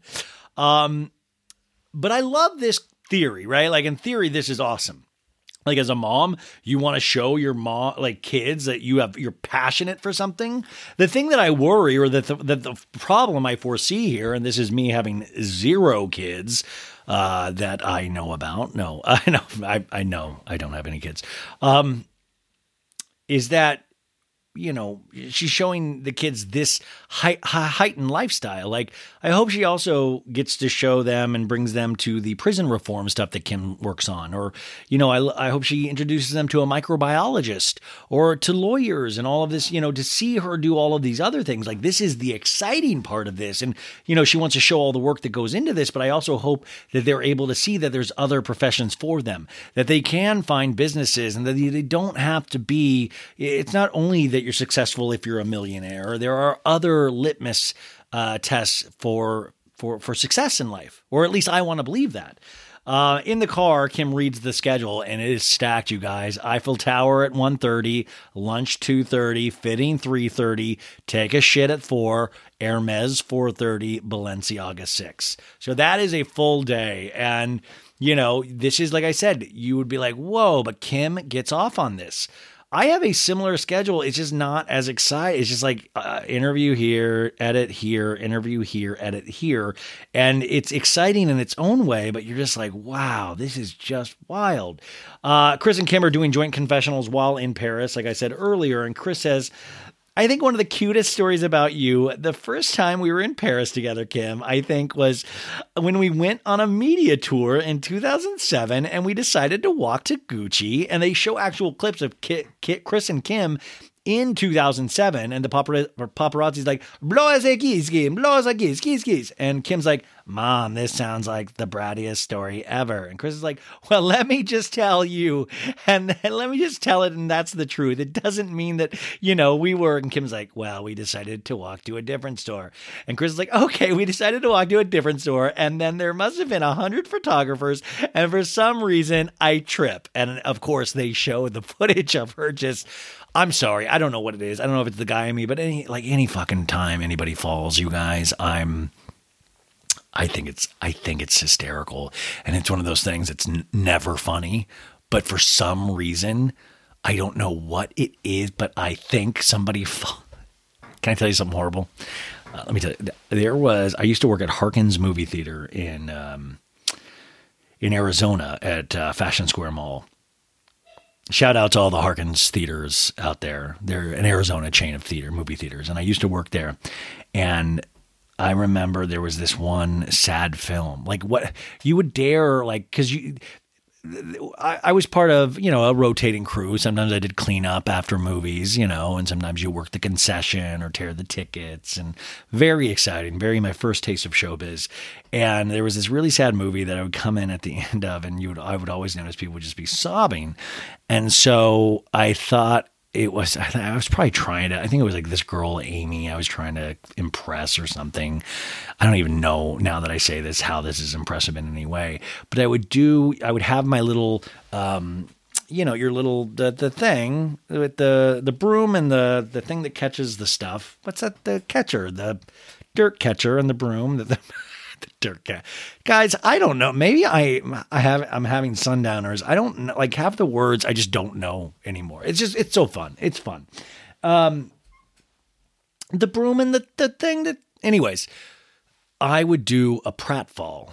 And a pratfall is just a gigantic fall. So I would walk down the movie aisle at the very end of the movie when people were crying before they got up as the credits were rolled. And I would like trip over. I would make the broom trip me, and I would just stumble down.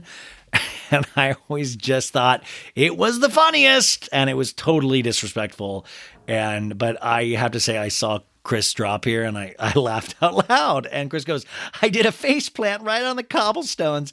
I scraped my leg. I was so upset and so nervous. And Kim knew how nervous I was going to be. I was shaking.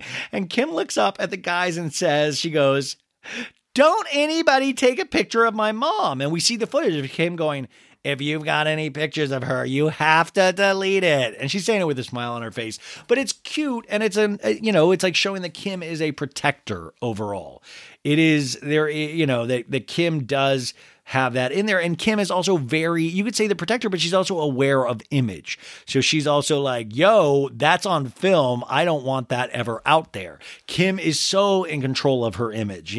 She is her mother's daughter through and through, but even more intense.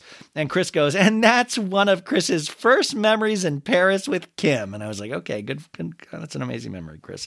And Chris goes, Cece, we're in Paris. And Aunt Cece's like, or her cousin's like, oh, I know. We cut to Los Angeles, California.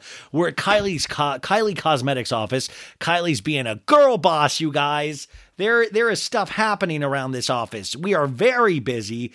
And it's Kylie's stylist, Alexandra Granquist, and McKinsey showing her some dress ideas because she is going to the Billboard Music Awards. I think she's been invited by Travis Scott, or maybe she just got her own. No, she got invited by Travis. And this was one of those things. It is so recent in memory that they actually took photos as a family, which was just shocking because Travis usually was in like not taking pictures with Kylie mode.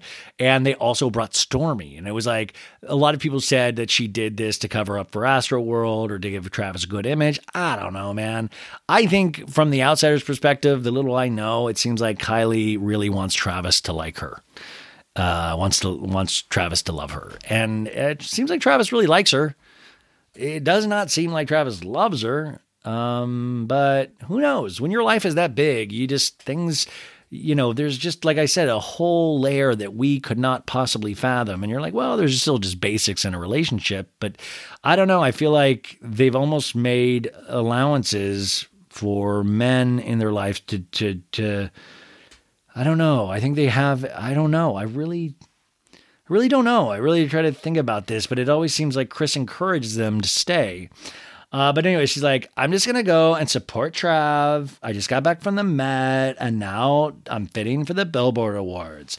And she tries on some different dresses and she's like, she ends up even, the one that she ends up with, the Balmain dress. Okay, you guys, we have a new sponsor for this episode specifically, and I got to be a part of this today, and I thought it was just the coolest thing ever. And it also revolves around a podcast that you may know called Ask Rana. And it also has Brian Safi in it as well. But what it basically is, this is, by the way, the perfect holiday gift, especially for right now. But I'm going to go through the whole thing, but it's basically a club that sends you a cocktail box each month, and then they have a link that like sets it up for a Kiki where you can get on, and I did like a Zoom with a bunch of people making a cocktail today that was awesome. I mean, this cocktail that we made today, it was the sherry cobbler, and they send you all of the ingredients to your door. And I'm telling you, this stuff is amazing. I will get into the stuff in a second, but the ad is basically looking for an extra special holiday present for that impossible to buy for mother-in-law or fabulous friend who has everything they need. Look no further. Give them the gift of luxury and Ask Rana Social Club Cocktail Box. You guys, by the way, I'm getting this for my dad, period. Like, I was like, this is perfect. I want to give this to myself as well. It is brought to you by Rana Glickman and Brian Safi of the hilarious advice podcast, Ask Rana with Rana and Brian. Brian is in parentheses. By the way, Brian Safi, actually, he did my web series like a decade ago called Talking Marriage, and he's just one of the best actors out there. And Rana, of course, is an actress as well. This is a character and an amazing she just cracked me up in the Zoom so hard today. So Rana and Brian are known for their big hearts and their exquisite taste, especially Rana. The Ask Rana Social Club is the place to be this holiday season. So what I love about this also was it's not just them sending you this unique cocktail to make, but they had, a mixologist on there with them, and you were invited to a Zoom, which was kind of like a party, and it was like it was like a comedy show where I was like, felt like an idiot because my video was on and I was just laughing the whole time. Thank God I was muted, but I was laughing my ass off. They were just the funniest. And on top of it, you guys know that I love a drink or two. So the ARSC isn't just an exquisite monthly cocktail box. It's a way of life, you guys. That is right. Every month, you're going to receive a curated box delivered directly to your doorstep, complete with a fabulous cocktail recipe or wine, as well as the ingredients needed to make them. We're talking, you guys, a full-sized bottles from some of the most exciting and innovative independent distillers. There's no mini bottles. Rana and Brian are they are super-sized, baby. And these are, I'm looking at full-sized bottle. There's this, what is this? This is like, it's cider vermouth for this drink, the sherry cobbler, and then they have this this beautiful sherry that is in this drink, and they even sent like these beautiful, like it seems like metal cocktail straws and all of the ingredients that you need to go with them. This showed right up to my door. It was awesome.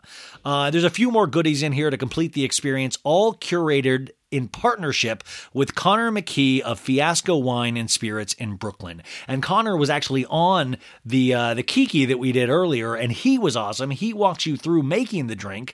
If that wasn't enough, you also get an invitation, like I said, to the exclusive AR Social Club monthly Kiki live event, which is what I said, a virtual tasting, where you get to mingle with Rana, Brian, and Connor. You get to talk if you want, or you can just listen to them. And I'm just saying, it made me so happy. I was kind of like, I gotta go to this thing at 5:00 on Zoom. And then it turned out to be flipping awesome, and it kind of made my night. So you can purchase a monthly membership from like a 20% savings by doing it through here with a 3-month commitment, then cancel anytime after that. Or you can purchase a single box, buy it for yourself. You deserve it. I'm talking to me, Ryan. Buy it for yourself. Do it. You deserve it. Or as a gift. And this month only, Ask Rana is offering even more holiday options, including a holiday cocoa gift box from Luxe Confectioneer Angelina Paris, available in a naughty version, which means with booze, or nice, which means without, and a mulled wine spice set in collaboration with Rare Tea Cellar. So these are like quality products. I'm telling you, I'm looking at these bottles, and it's one of those kind of things, like they're kind of cool bottles just to show off. So if you do have guests, you're like, hey, check out, you see my fancy liquor bottles? Yeah. Visit Ronica.com. That's RONNUKAH.com. I always love when we can learn to spell together. That's Ronica.com for this month's AR Social Club and all their holiday offerings. All orders, AR Social Club orders, must be submitted by December 6th. 6th. Wow, do I have a list? 6th. Okay, by December 6th, if you want included in on this holiday offer, you guys. So what are you waiting for? I'm telling you, this was really fun. And even if you don't do the Kiki part of it, which is included for free anyways, you get this sent and you get to make a cool drink for your friends and your family or just yourself. And it makes you feel like you're a part of something. And I think it's just a really cute, cool, innovative, awesome holiday gift, especially for you guys out there wondering, like, what the hell am I going to get my friend or my parent? I'm telling you, this is the perfect gift.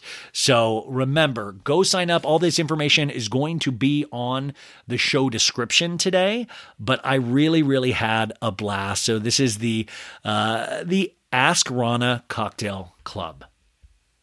And this week, So Bad It's Good is once again sponsored by our friends at BetterHelp. Now, listen, I talk about my own personal mental health all the time, and that includes things that I try to do to make my mental health better.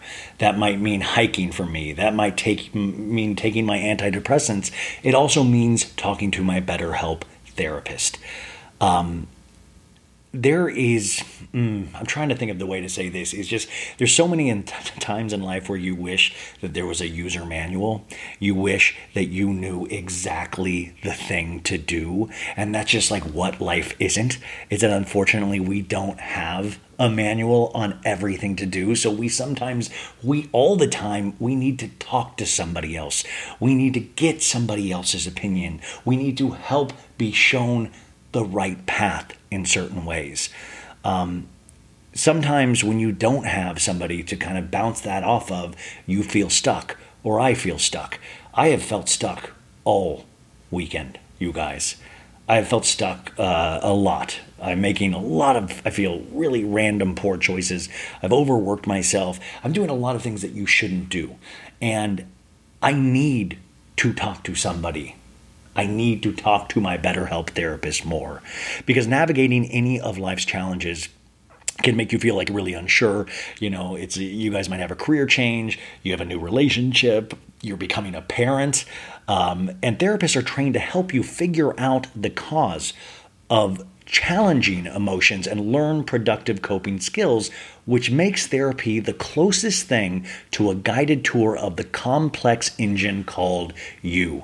And we are all different. We really are. We're kind of these really weird, beautiful machines, but we can't just do it by ourselves. BetterHelp has connected over 3 million people with licensed therapists. It's convenient and accessible anywhere, 100% online. Whether or not you've been in therapy before, it always helps to have a therapist, because it helps you with coping skills. It also helps you with self-empowerment. It helps you deal with trauma for specific events.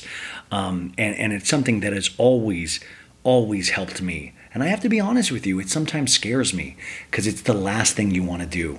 It's like when I complain to you guys about going to work out with my trainer because physically I don't want to do it. Sometimes it's the same thing mentally because you don't want to do it. It's like sometimes the last thing you want to do. But I swear, once you get out of there, you feel so much better and so much stronger. And I don't even care if that sounds cheesy. It's just really, really the case. And especially at the holidays, you guys. This is the toughest time of the year for some people. This is the time where we need this kind of stuff the most. So as the world's largest therapy service, BetterHelp has matched 3 million people with professionally licensed and vetted therapists available 100% online. Plus, it's affordable. So there goes 2 excuses out the window. You can do it online, you don't have to go anywhere, and it is affordable, which I know actually matters. Just fill out a brief questionnaire to match with a therapist. And if things aren't clicking, this is important, you can easily switch to a new therapist anytime. So it couldn't be simpler. They try to make it really easy for you. There are no waiting rooms, no traffic, no endless searching for the right therapist. You can learn more and save 10% off your first month at betterhelp.com/sobad. That's BETTERHELP, betterhelp.com/sobad. Give this like a holiday gift to yourself, you guys. You've earned it, and we're going to have to deal with the end of the year, and I would much rather have somebody to bounce things off of going into the new year, and I think that's where BetterHelp comes into play. And Kylie's like, look at that one. Look at the vagina on that one. And everybody keeps going like, cool, cool. This one is metallics. The blue one. Oh, really cool. Really cool. Everybody keeps saying cool. In a talking head, Kylie goes, I love the second dress, the Balmain. I love how it cinches me. I feel comfortable. And I was like, what? Are you going to have any weird baseball cap with like a fishnet over it like you did at the Met, you silly Billy? And she asked the people, does Balmain have shoes? And Kylie's like, it definitely took me a while after I had my baby to get back into it. I'm a mom, but I'm still so young. And these are the years that I'm supposed to be naked everywhere in the streets. On a beach somewhere with my titties out, my ass out. Fuck yeah. That's literally what she says. And the producer goes, you're like my most fun interview. And I'm like, stop kissing her ass, producer. Stop. And Kylie goes, oh, shit. I just feel like Kylie doesn't have a normal existence. And yeah, when you're young, that is the time to get, that's what I always said to myself when I was in my early 20s. This is your time to have your dick and balls out, have your anus flopping out everywhere. I think we all say that to ourselves, but I also think it's okay to not be like that. I don't know. I feel like Kylie's almost influenced by the own culture her family helped create. You know what I'm saying? Kylie was like, well, that was your sister's, Kylie. You don't have to do that, right? What? I don't know. It all sells stuff, I guess. But Kylie is not worried about her tits falling out. She says she likes the butt. Kylie says she feels beautiful and excited. And she's like, okay, guys, see you in Vegas. And now we're at Paris, France. And I wrote, still no Scott.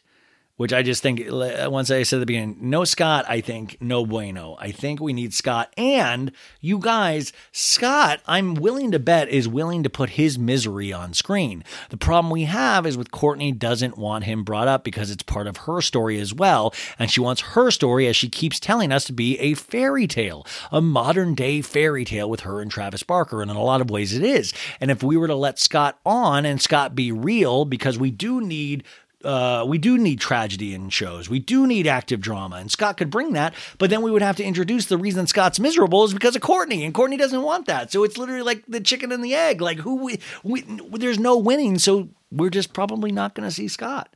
Kim says, it's been a long 2 days. I haven't been this nervous in a long time. What if I fall or something? She talks about walking in the show. Chris Appleton, her hairdresser, says, if you fall, you're going to do it with a serious face. And she's like, yeah, I'm not going to laugh. And North comes in, and she is wearing an amazing fit, guys. She is wearing a piece of Kanye West history, his pastel jacket, which he wore at a performance in Paris where he won an award there. And North is like, what if they don't know it's my dad's jacket? And Kim goes, of course they'll know. It's going to be a huge fashion moment. And Kim says, Kanye tends not to care about this stuff and gives it away. This jacket was actually on the internet, and I bought it last week. And I was like, dude, how much did she pay for that? Like, she's literally like, Kanye gives this shit away. Kim is that intense that she's like finding this shit on the internet and probably paying a lot of money. A lot of money.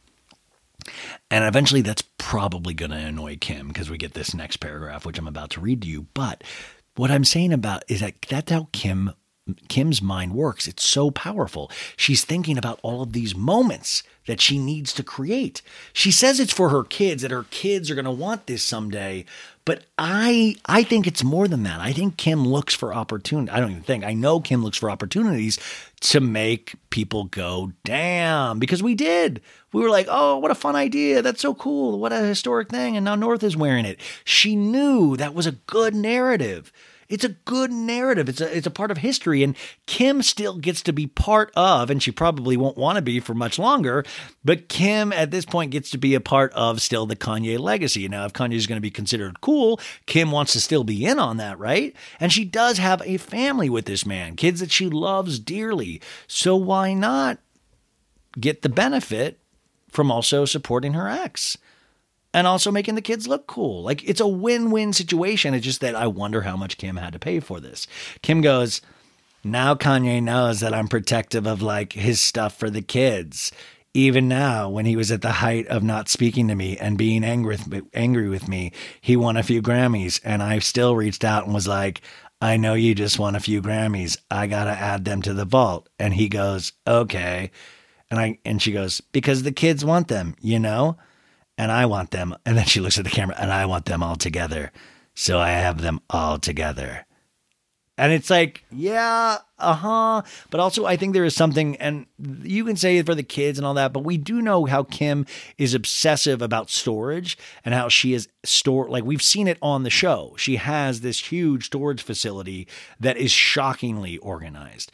And she's the same way with Kanye. And I think it is for the kids, sure. But I also think Kim does see it as, and one day it will be, a museum. I truly and I'm not joking. Think about this. We just went through Ripley's Believe It or Not with Marilyn. You don't think she thinks that's going to be her too? Hell yeah, she does. And she knows what Kanye means to pop culture. I don't think she could have predicted where this is headed, but I think she might have had probably some pretty intense thoughts surrounding it. But I mean, we're in a whole different, who knows? But anyways, I just love the fact that Kim has no shame. And she's like, you know what? I'm going to reach out for those Grammys. I know he's probably going to put him up his butt or something weird. He'll probably throw him away or give it away. That's just his. And he probably would. He doesn't really care in that sense. But Kim, Kim cares. And North goes, I don't want to be late, Mom. We're going to be late. And you're going to be late. And Kim's like, I won't be late, North. Chris tells the camera that they're indeed waiting for Kim. And Chris has given them Kim has given them a 5-minute warning about 7 times. And Chris is like, punctuality is everything. And we see Chris in that dual talking head where they're getting set up for before Kim got there. And Chris goes, okay, guys, I have a hard out. I only have time now for 1 or 2 questions. It's all I can do. There's a lot of moving parts going on, and Kim sits down looking fatigued with that blonde hair that we saw at the beginning in their dual thing. And I just love, this was one of my favorite parts, is that we actually got to see the behind the scenes of this. We actually got to see Kris Jenner go, guys, I can't do this. I got a hard out. Hard out means I only got 5 minutes, 2 questions, let's go. And we got to see that, they got a lot out of those 5 minutes because that's all they needed for the show. We got to see, and they're all happy and professional, but we know behind the scenes that Kim was late, that Kris was pissed. So in a confessional, Kim gets in there and Kris goes, there's a lot going on, a lot of moving parts. You have to have a lot of energy, but you have to have a lot of patience, and patience isn't my strong. And Kim stops her and smiles and goes, no, it's not. And I hope that I don't learn that. I hope that I don't inherit that. And Kris goes, oh, you already have, honey. You already did. Trust me. And Kim goes, but if there's anything that stresses me out, it's Kris Jenner. And Kris goes, yep. And Kim goes, that's the one thing in this life that stresses me out. This, by the way, is my favorite scene. This is the reality behind the reality, of Kim going, ugh. And this is why I say one day we will see Kim overtake Kris. We will see her sweep the leg. We will say, I am the momager now. I am the main momager now. Me, Kimeth Kardashianith. And Corey will be like, damn, girl, I got to drop you, Kris. Like, it's going to be intense because people are like, Kim's going to like literally be visiting Khloe, go, well, Kris has done a lot of good things for you. And Khloe's going to be like, she's our mom. I'm aware. Anyway, if you do sign with me, I will take less of a commission for the first 5 years. And Khloe's going to be like, okay, I'll sign. And Courtney's like, will you let me? Like, actually, Kim probably will let. Kim will be like, Mom, you can keep managing Courtney. Have fun. Knock yourself out. And you can manage Rob. She goes, I get the rest of them. I swear to God, there will be an overtaking of Kris Jenner one day, and it will be from Kim. Mark my words. That's a so bad it's good promise. So we get back to the scene. Kim's getting makeup in the actual scene away from the talking head. And Kris goes, okay, how many more minutes, Kim? My patience is wearing thin. So we just saw her patience being wearing thin in the talking head. And now this. And Kim goes, 5 minutes. And Kris goes, yeah, that's the key. Keep me this jet lagged. My energy isn't all the way up, so I can't go crazy. And I'm like, go crazy. Wolf out. I want to see Kris Jenner wolf out for once. We come back. The crew is leaving the hotel. Kris and Corey, always there, Gamble, are the first to leave. Then Kim and North. Kim is wearing a camouflage shirt and neon Balenciaga boots. Paparazzi's everywhere. They go into a Sprinter van, and Kris goes, there's the Eiffel Tower, kids. And North goes, wow, these are closed. Now she goes, wow, that's bigger than I thought. And Kim goes, we have to drive by at night. It sparkles every hour. And North goes, yeah, I know. Dude, I don't even fucking know. I've never been to Paris. Like, you know what? To be honest, I don't think I'll ever go to Paris. Like, at this point, what would I go to Paris for? Like, I mean, I don't think I'll be walking in any shows. Is there like any big podcast or glamour shoots or fashion runways in Paris for I don't think I'll ever go to Paris. What? That's a shame, huh? I'll probably never go to Paris. It's like I'll never probably read a Jane Austen book. Like, I always use Jane Austen for some reason. As I got older, I realized I'd probably never read Sense and Sensibility, and it made me sad because it's not something that I would go out and search out to read, but yet I'm sure it's very beautiful. Do you know what I'm saying? Do you ever have that thing where you're like, I probably am not going to read Jane Austen at this point, and I'm probably not going to see Paris. Okay, that got oddly sad. And Kris says, I think I can relate to a bit to what Kim is doing these days, when I first had my first litter of kids, she literally says first litter of kids, Khloe, Courtney, Rob, and that other one, Courtney. She goes, but then I had Kendall and Kylie, and, I had to that was when I was working. So I had to do that work balance, life balance. And Kim says, I think this is really actually just a fascinating thought too, is that we're seeing Kim do what Kris Jenner did earlier, but on steroids and with more power behind her. So we go to this runway place where because Kim's also attending the Jean-Paul Gaultier Couture show, and we meet Olivier Rusting. Kim goes, my good friend who's designing the collection. Olivier is going to dress Kim, Kris, and North. And Kim goes, North, I've known Olivier since before you were a baby, and he gave Daddy this blue dress that Daddy wanted for me. And it was my birthday the year before you were born, and I wore that dress and I got pregnant. You got in my I'm sorry, I'm starting to throw up a little bit in my mouth. And you got in my belly that night. I wore that dress. So Olivier might have little something to do with the reason you're on this planet. And I was like, this is truly insane. North is literally listening to her mom telling her how she got her fuck on with Kanye and how she got like North in the like, I got your dad to not wear a condom that night. No. And by the way, this is sad because we found out later through one of Kanye's last political speeches when he had that breakdown. Remember that speech where he talked about trigger. This is a trigger warning. I'm going to talk about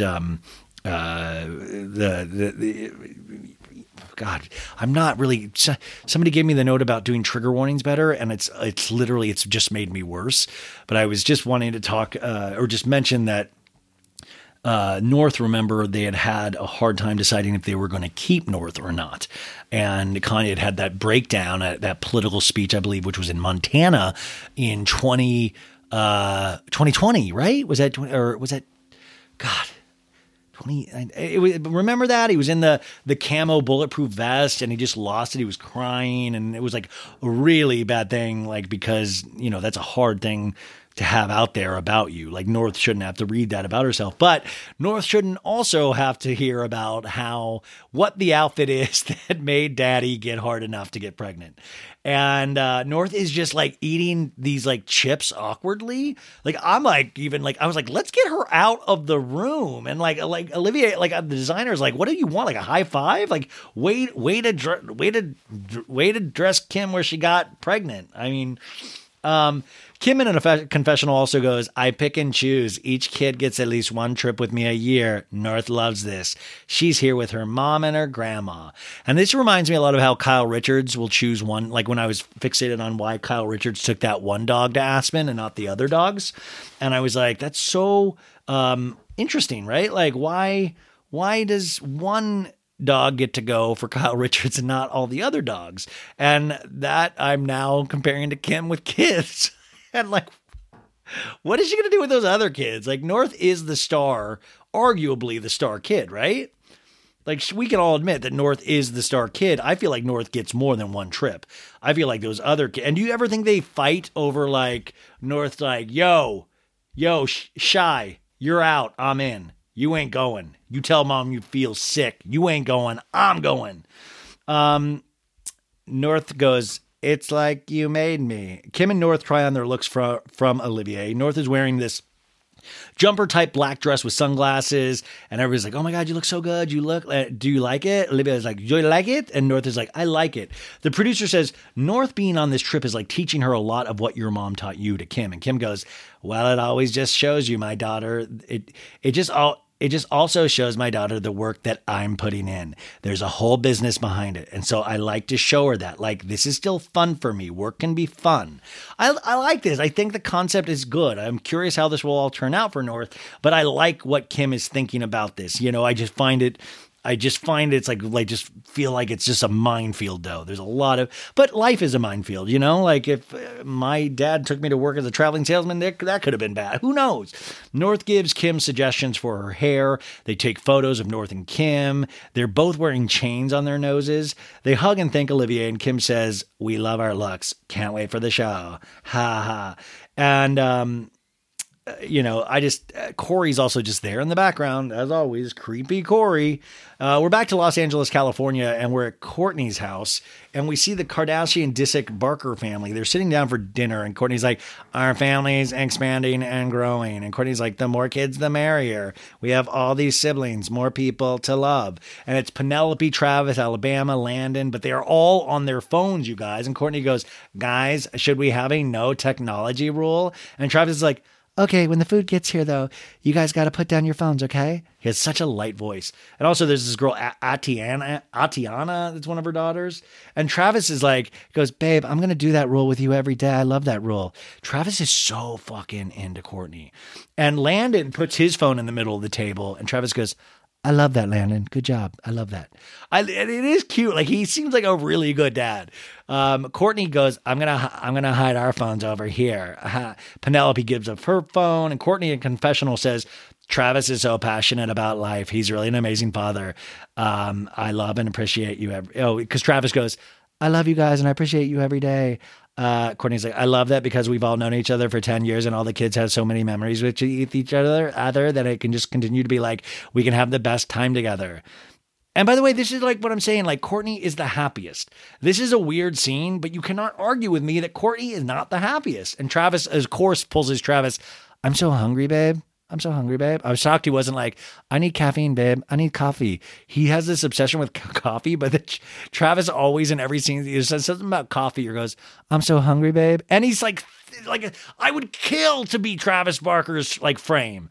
Like the skinniness, and the fact that he's always hungry, like his body just burns through the lettuce. And then they're like, okay, it's time for peak and pit. And this is what they do every day to go around and tell the peak of their day and the pit of their day, which I think is cool. Courtney's peak was having matcha with Rain. That's a big day. And her pit was Mason not coming to dinner because he has friends over. I'll put that in quotes. We don't see Mason a lot. And also, I did see a picture of Mason the other day. He kind of looked cool, actually. I don't know if it was like, it did look like a recent photo and he looked kind of cool. So hopefully, I don't know. Rain says, I like relaxing. He says, that's the peak of my day. And then he pulls a knife and he goes, and this is my peak. Child's play. Hey, that was it.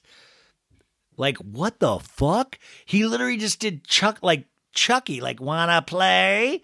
Like, I'm not joking. He literally pulled the little knife, the little butter knife, like, and then Penelope goes, no one's laughing. Do you notice? And I'm like, what the fuck? And Rain's like, I do notice. It is wild. Travis's peak was drinking matcha too, you guys. That was the peak of his day. Travis Barker's peak of his day was drinking matcha.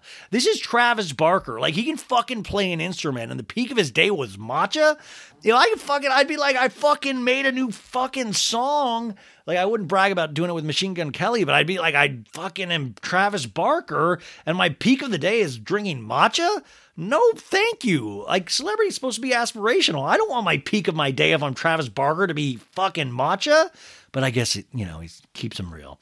His pit was not being at the spa on a cleanse. So we can all, And anyways, the dinner gets brought out for them. And Courtney makes sure that the camera gets her going, thank you so much for dinner, chef. Thank you. Thank you. And she goes, two families joining together. It's true love, a fairy tale. Rain runs around in his underwear shouting, Dwayne Johnson, Dwayne Johnson. He goes to bed in what is the largest bed I've ever seen as a child's bed. And Courtney goes, I'll be back upstairs in a bit for prayers and to scratch your back. Get in bed under the covers. And literally the bed fucking swallows this kid whole. I love that this kid's running around in his undies screaming, Dwayne The Rock Johnson. Like, that's kind of what my nighttime ritual is as well, plus moisturizer. We're back in Paris at the Balenciaga fitting, and there's techno music. And Kim's like, today's been epic. I'm headed in the longest part of my day, getting fitted for the Balenciaga fashion show that I'm walking in. And Demna will be there. Demna is the head designer of Balenciaga. We always hear about this Demna, you guys. Not anymore. I think the partnership with Balenciaga obviously came from Kanye, but I was just genuinely loving their clothes and wearing them all the time. It was a really organic relationship that happened. It's like me with Old Navy, you guys. But I love how Kim speaks in buzzwords. Like, it was a really organic relationship. Organic is a buzzword, a relationship, a partnership that is, that has been crafted over time. These are all very careful words. And she goes, I think those relationships are the best ones. Every day was a campaign. Anyway, just because that's what I genuinely loved. So the fact that it turned into a real opportunity and now walking in this show means so much. And I was like, this is why you don't give someone power, because they'll take it. Because this truly was a Kanye connection. And you're like, Kim got her way in there, man. And she's fucking killing it. Denma is this person that works for Balenciaga is telling them what to do. And they're like, how long do you need for this? 30 minutes? And Kim goes, no, 10. Chris, you can do that. To Chris Appleton. And she says it so confidently. that it's jaw-dropping. You realize she's like, I've got my team in place and they're the best. And I do appreciate this moment of it, that she is ready to step up to this moment. There are those moments in our lives that, you know, like, can we step up to that? And Kim is ready to step up. And it really, truly is kind of like that moment dropped me a little bit. I was like, damn. Like Kim was like, no, 30 minutes. I don't need 30 minutes. We can do that in 10. Like this is a well-oiled machine. Kim says there's a lot of pressure because Denma is there, the big boss, making sure everything is perfect on the outfit. Shit has got real. And all of a sudden, so you sense this nervousness because Denma is there. And North even goes, what's going on? Like what? Like she even kind of like notices a change and they're like, wait outside. And we can sense the tension of meeting Denma. Like North can sense it. And it's kind of one of those like snaps you back to reality of this false reality. And it really was very gripping for me. We cut to Las Vegas. Kylie is there. Stormy's there, you guys. Rise and shine. Kylie goes, you know what they say. And Stormy goes, what? What happens in Vegas stays in Vegas. And Stormy goes, what happens in Vegas stays in Vegas. And Kylie goes, yeah. And she's like, our daughter is here to watch the show, and I love anytime she comes with us. I even let her order food for herself. And we see this really cute scene of Stormy calling room service on her mommy's lap. And Stormy goes, I'm going to fire you and buy you if you don't give me chicken tenders and french fries. No, she just says, chicken tenders and french fries. And the lady's like, french fries? French fries? Yeah. And she goes, a hamburger for mommy. And she really does. And it's really cute, actually. And Kylie like, it's all about family. We have a really close relationship. We really do. And I just also find it funny. Stormy does have the power to probably get that lady on the other end of the phone fired. Kylie says, I never force my daughter to do anything. I always give her the option. She's not leaving her mommy and she gets it. And she loves to come with me anywhere. And to the camera, Stormy says, I love Vegas. And Kylie goes, I love Vegas. I love it too. Probably a little different now. My Vegases are probably a little different. And then she goes, you're my best friend to Stormy. Yes. She goes, it's true. Okay, so now we're back in Balenciaga in Paris, France. Denma is there. Kim goes, hello. And she admits she's really nervous. She goes like, I don't know why I'm nervous. If it's a big deal, the head designer of a house that wants to start a relationship with me, you kind of have one shot, one opportunity, one moment. Nah. And it is that 8 Mile moment. Like, oh, mom spaghetti. And you just sense this big moment happening for Kim, and she knows it. And she's just trying to look as dead as possible because that's what sells in fashion. Denma loves the look on her. Like, oh, I love this. Are they very good? I love. And Kim's like, I'll never disappoint anybody, and that's just who I am. I always want to be easy to work with and efficient and professional and get the job done. I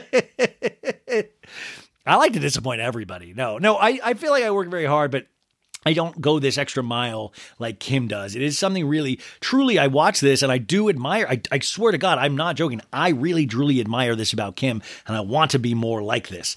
Denma says, I like the dress looks, it's nice. Why do we don't see the back though with your hair? We can't see the back of the dress. Can we put your hair in the bun? Can we put that? And Chris Appleton jumps in okay, we put the hair in the bun. Great. And Denma's like, is it really the first time that you walk the show, or you do it before? And Kim goes, yeah. So it's a premiere, really? What? And Kim goes, yeah, I walked, don't laugh, I walked the show. Do you know, like, Ed Hardy? And I was like, Kim, don't do this. Don't tell him this. And Denma's like, yeah, but they're probably way long ago, right? And Kim was like, 2006. That was my debut in LA Fashion Week. And we see a picture of that moment. And she's like, so I have evolved. And Denma's like, okay. And Kim goes, Ed Hardy. Kim goes, Ed Hardy to Balenciaga Couture. And Denma's like, well, with everything that we've been doing together, it's just perfect. I wouldn't say that it is expected because it's not. People don't expect you to see you walk in the show. They expect to see you at the show. But that I love. I like the kind of hitting of like, they don't expect you to walk. They don't expect somebody of your height and your stature with your big, gigantic bosom and butt to walk in our show. No. Kim's like, it's so cool that North will be here, and my mom and my cousin Cece. Demi Moore gave me really good advice because I just said that I'm walking in a show. I didn't tell her what show, and I don't remember what that advice was, but it's in my text message. It's really good. I'm going to look at it before. It said something like, She goes, anytime I do something I'm nervous about, think about what you're receiving instead of what you're giving. Or maybe it's the opposite way. I don't know. I'll reread it. And I'm like, Kim, what the fuck are you saying? What the fuck are you like Demi Moore? Like she wanted to name drop Demi Moore and then didn't even know what the fuck she was saying. And she's like, and Dema's like, well, maybe let's reread the phone, the message when you want. You know, like he's like, oh my God, holy shit, what a dum-dum. Then Kim then tries to throw some sisters under the bus. She goes, Dema's like, oh, don't be nervous. Just walk the way you normally walk when you're at home. And Kim goes, at home with Kendall, though, right? Not at home with Courtney. You know, like implying that Kendall knows how to fashion walk and Courtney is just Courtney. And she's like, I'm so nervous all of a sudden. I'm not a runway model, you know? And like the couture relations, Johan Fleury, the director of Balenciaga, they're all there. And he's like, don't worry. And they take her backstage to show where the lineup will be, where someone will tell her to walk out on the stage. And there, you know, Kim's like, I'm just finishing rehearsal at 2 a.m. I got to be up at 7 a.m. and start this all over again. And she's like, I'm a lunatic. I'll land in Paris, go do a photo show, go do this, go change my look a million times, do this. But it's a commitment and we're here. And this is really a powerful moment because at the end of it, you're like, there's like kind of like a sadness there. And I was like, this is what I said earlier. I was like, no wonder Pete didn't work out. Like these commitments will always mean more and the family will always mean more. She doesn't have time for a Pete. Pete is not the right person for her. I don't think Pete could be locked down. It makes it more and more clear that why this didn't work. Back from commercial, Chris is at a restaurant with Kim's cousin Cece and they only have a bit of time before the show. So they are at Caviar Caspia and they're just doing a whirlwind, just a little caviar baked potato moment like Kathy Hilton. And Cece is just thanking profusely like that I got to be here, you know? And Cece's like, this is amazing. Like imagine growing up with his family. And Chris says, and Cece cheers to Paris. And Cece says, all of these years I've been reading fashion magazines, just wishing to be in the front row at a show. And it's crazy. And then to have Kim walk. And Cece starts crying. And Chris goes, and I love that Kim wanted to share this with you. I love that she has that heart. And Cece goes, I know, she's so kind to me. And Chris goes, because she knew how much it would mean to you. It's your passion. And Cece goes, can I say one thing? You made it happen. This would never have happened if it wasn't for you. I'm being serious, Chris. You've managed them. You've taken this to the top. You got, but it's true.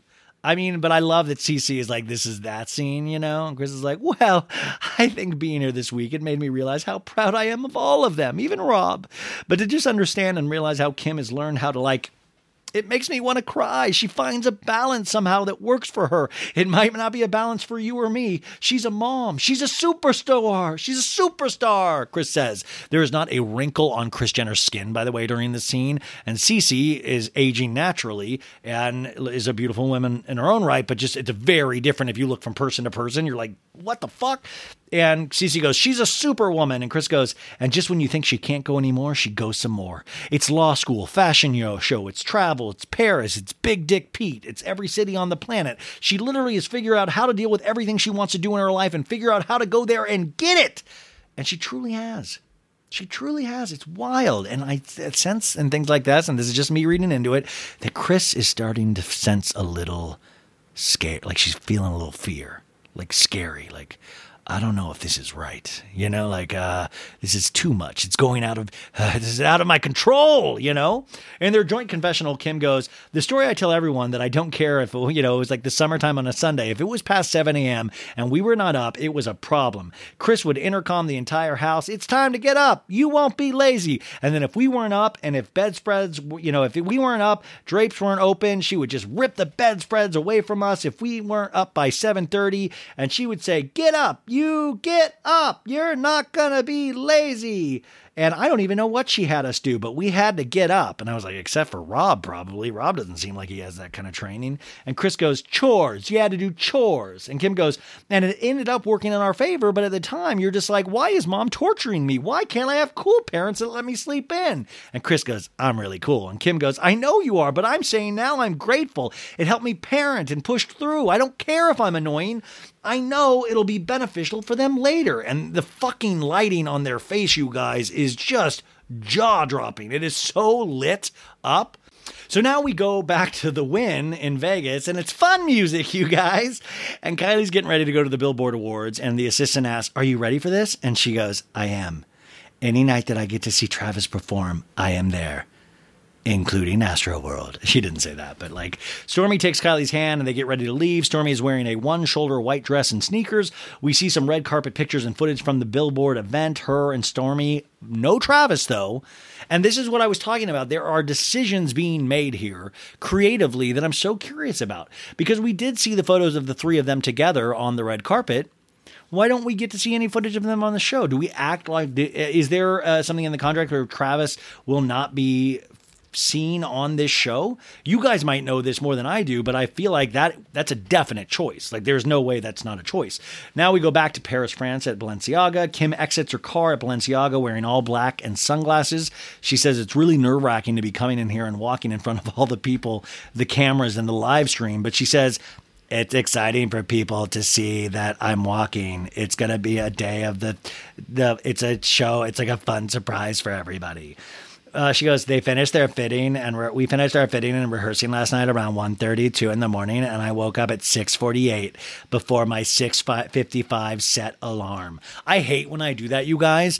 I had an alarm set for 8:30 today, and I woke up at like 8:20, and it's like pisses you off sometimes because you're like, fuck, I've only got 10 more minutes. So like, even if I go back to sleep, you know that it's not going to be deep. You know, you just got that precious 7 minutes left. And Kim goes, I guess that nervous energy is good. Tracy Romulus reminds Kim to focus on her walking. And she asks if Kendall gave her any advice. And she's like, what would Kendall do?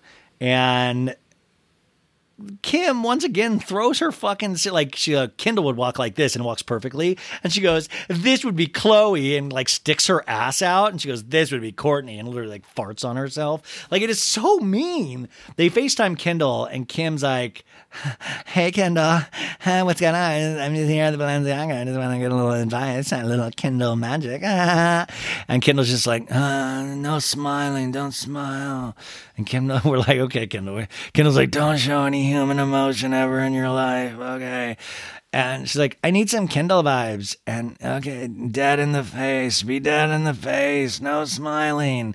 Kim pees like 3 times. She also lets us in on a fascinating story that she travels with a cup in the back seat of her car and a Ziploc and wet wipes in case she has to pee. She also brings a thermos, she says, and it made Chris almost throw up on the way to Palm Springs. Like, what the fuck is going, like, this is what I'm saying. Like, what? Like, I thought I was the one that peed in Thirstbuster cups. Like, what? Because I'm Ryan. I'm not Kim Kardashian. She's peeing in Ziplocs? What is the Ziploc? What is the thermos for? What is the thermos for? And then what's the Ziploc for? Like, do you put the Ziploc over the thermos? Where does this, are we peeing directly into the Ziploc? And if we are, then what's the thermos for? And then the wet wipes, we're cleaning up areas. You're in $1 million cars, for the love of God. I know you don't want to stop off at an AM PM, but my God, this is scary.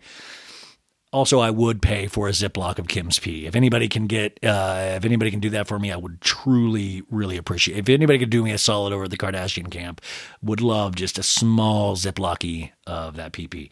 North and her friend walk out of the store to paparazzi by themselves. And North is a kid, and the fans are like, North! And North comes back inside to mom. She's like, there's a whole crowd for me, and they were yelling at me. And Kim's like, what were they saying? And they were like, get back with daddy. No, they were saying, North, North. And Chris goes, they were screaming. It was so fun. And North goes, they were screaming. And Chris goes, I know, right? We should both walk out there next time, with a glint in her eye. Kim tells us, it's so special to be able to travel with my mom, and I never want to take these times for granted. And I also know she's like the best grandma and wants to show North everything when I'm, like working. Chris, by the way, is wearing those like Bono fly glasses. She I just always just try to imagine my grandma in what Kris Jenner would wear, and it just never lines up in my head. But anyway, she goes, it's the most special. Now Kim's in the model lineup backstage. She looks so tiny. Her head looks so massive. And also she has to pee again. And now that's where I throw up in my mouth a little bit, because I'm thinking right again to the Ziploc and the thermos. Kim's getting touched up by Chris, and some photos are taken. The runway starts, and we see all the Balenciaga models, and they all have motorcycle-like black helmets covering their faces, very Daft Punk. And Kim walks last, no helmet, but she has on the black dress. And Chris says, Kim is perfect to be able to sit here and watch North watch her mommy walk. Just walk a runway is just wonderful and one for the memory books. Walking is fun. I will say I love a good walk. Got to be in the mood for it, but I love a good walk. And we see more of Kim's robot walk. It is very robotic, you guys, and she is very dead-faced. I don't know walking, but I don't know. She didn't fall, so there's that. I don't know. Was this good? Who knows? There's applause, and Kim's like, we did it! And Kim's like, that was a crazy bucket list experience. And Tracy Romulus is like, oh my God, you did so good walking. And Kim was like, oh my God, for 2 minutes. I'm really happy I did it. And Kim goes, it feels like I've come a long way, you know? It's so validating that people this high up in the fashion world gave me this opportunity. Like, it was so, so cool. And she goes, did I look nervous? And Tracy's like, no, you didn't look nervous. And she goes, I wasn't nervous. She did say that she couldn't look at North because she was worried about laughing. And I thought that was kind of a cute moment, is that North makes her laugh. And I do think there is a distortion reality field around Kim, because Kim realizes, and it even says this, of like, this is wild. Like, imagine North. And she's like, I would have loved to have been this girl, and I'm giving North this opportunity. And I almost think North is just genuinely funny and makes Kim laugh. But I also think it's funny where Kim does get a kick out of the experience she is able to give these people that she created. In that blue dress that Kanye got her pregnant in. Chris tells Kim in their joint confessional that Kim looked beautiful and graceful, so just flat out lies to her. And Kim's like, I did so much better in rehearsal walking. And she's like, Kim, North was beaming at you and was so proud of you. We were all so excited. And Chris goes, I wanted to woohoo, but she would have killed me. And Kim's like, we learned from Kendall, that is not what you do. We learned that this season, actually. Now Kim's in makeup again. The last thing on the schedule is the Jean-Paul Gaultier couture show. Kim and Yosef make fun of how Chris says Saint Laurent, Louis Vuitton, and Balenciaga, which I don't really know how to say either. So I'm going to just try to they're like, Chris, you say Saint Laurent. And Chris is like, what is it? Saint Laurent? And no, it's Saint Laurent. And they're like, Chris, you say Balenciaga. And Corey's like, yeah, she does, balls. And, but Kim's making, like, Kim loves to, like, this is why I think also kind of like sometimes a gentle middle finger to Kim with the trolls online. Kim is one of the biggest trolls in life of her own fucking family. So there's all this stuff about Kim, like, people are so mean online. I'm like, Kim, you are mean in real life to your family. Like, this is wild. Kim goes, she messes up every name. It's cringy. And Chris goes, she's cringing. And Kim goes, but she'll be like, hey, so yeah, this is so much fun. Oh my God, we're going to go to the Louis Vuitton store. And then she'll like change her accent in the middle of her real voice. And I'm like, oh, what? Where? And it's just like, Chris goes, Coco Chanel. Chris practices Balenciaga, and Chris goes, it takes 15 people to tell me how to talk to cameras these days. And she looks around nervously. I'm telling you, Chris, I think there's a little bit of, I'm telling you, I think this hip thing really shook her up. Kim reminds everyone that they're leaving at 5:30 and she cannot be pressured. Although also all of a sudden I'm like, where is Corey? Like, this is like, you just see him in the background, sometimes just eerily creep in, kind of like that girl in The Ring. Or like sometimes, and when he's not there, I'm kind of worried, like, where is Corey? Does Corey just lay somewhere stagnant? Does he just like lay there, like running, like just stagnant water? Like, what is Corey, like, is Corey allowed to go down to the, like, does he go down to the like bar in the hotel and like just try to talk to strangers? What does Corey do? Like, Chris... Sorry, Corey. Chris tells us Paris has been an amazing whirlwind. It's been a great 36 hours, a blast. Cece gets out of the car first at the store. North gets out of the car too, even though Kim is trying to tell her to take her nose chain out first and wait for her, but she doesn't because she's Northwest, damn it. Kim goes, I love when North is like feeling herself, the glasses, the hat. Like, I'm so happy that she's loving this experience. That just makes me happy. What a lucky girl. Honestly, that's crazy. She goes, they put invites on each seat, and she took the pin out of Cece's purse and she wrote, stop really big on the invite, and she just like held it up to the people across from her, just being like, do not take a picture of me. And I was dying. I was like, she probably wanted to write help. Like, I love, but that is a very Kanye thing. It's very artsy. It's very performance art for Northwest to write stop, to hold up for the, and by the way, damn, I wish I got a photo of that. Stop. And I love that Kim was like, no, girl, green light means go. We never tell these people to stop. Keep going. That is our bread and butter. It is a very weird moment. We see a few Gaultier models go by. Gaultier. We also see Kim is sitting directly next to Vogue editor Anna Wintour, if you've heard of her. Kim says, it's been an amazing trip. You know, we walked in a couture show, attended a couture show with my mom and daughter. The designer hugs Kim at the show. And Kris hugs Kim in the confessional that she said she only had a couple minutes for. And she goes, I'm proud of you as always. You're my little girl. Even when you're 40 years old, I still feel like you're 12 or 13.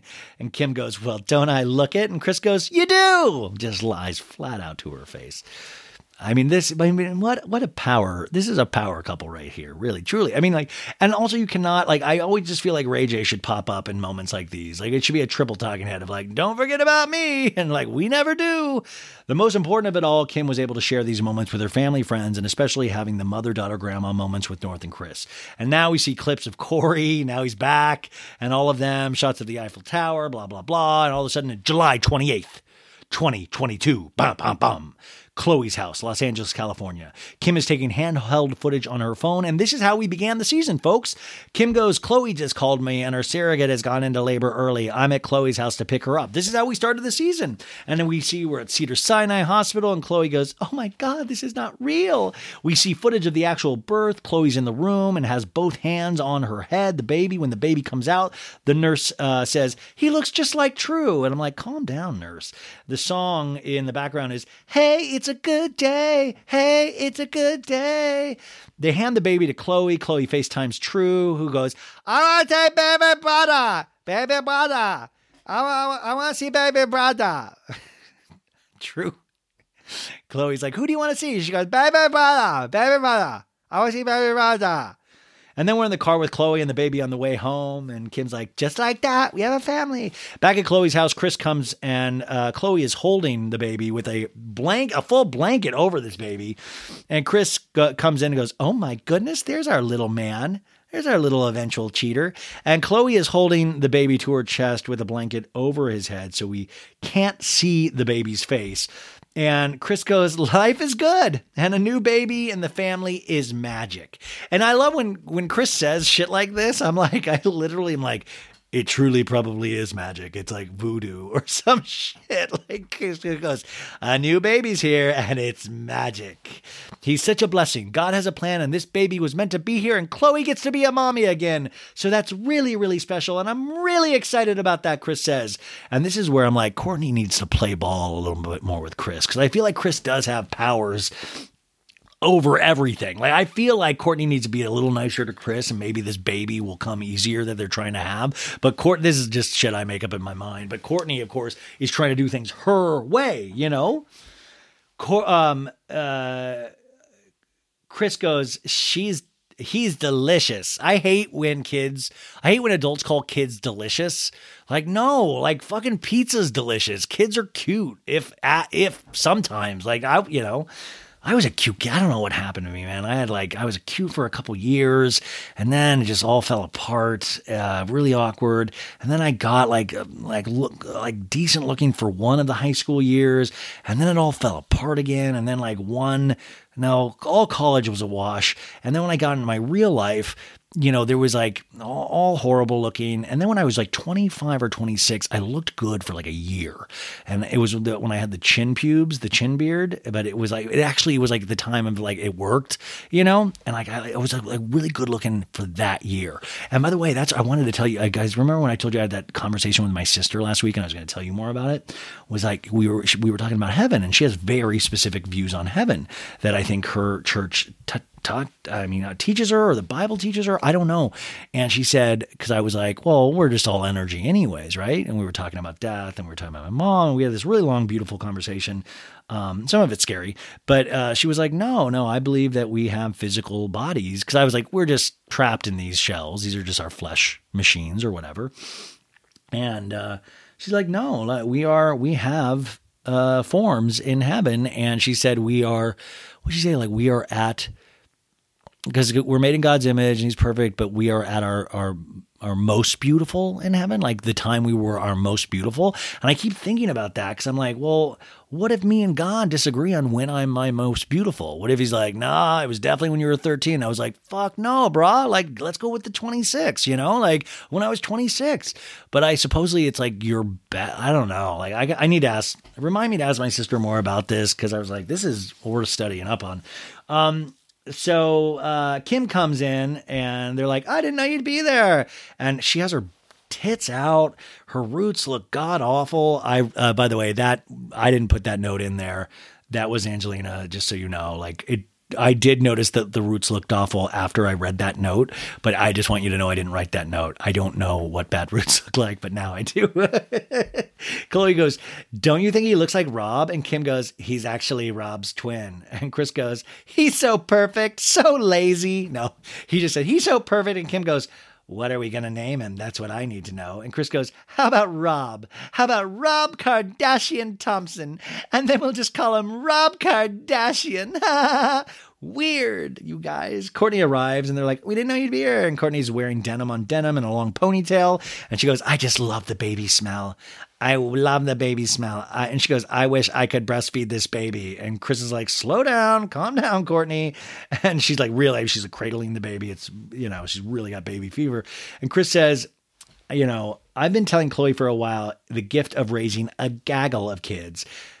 Because of profit margin. No, because it's a gift to have a brother or a sister. And she's going to be the best boy mom in the world. The best of I'm Chris Jenner, and I say the best. Chris tells Chloe she's the best. Chris goes, you're the best mom in the whole entire universe, and I'm so proud of you. And Chloe goes, I just learned from all of you. And we pull back and realize Kim and Courtney are in the room. And Chris has literally just said, you're the best mom in the world. Like, Kim doesn't forget this shit. This is why I'm saying Kim's like, yo, Chris, remember that day when we were at Chloe's and you said she was the best mom in the universe? Fuck that. You're going down.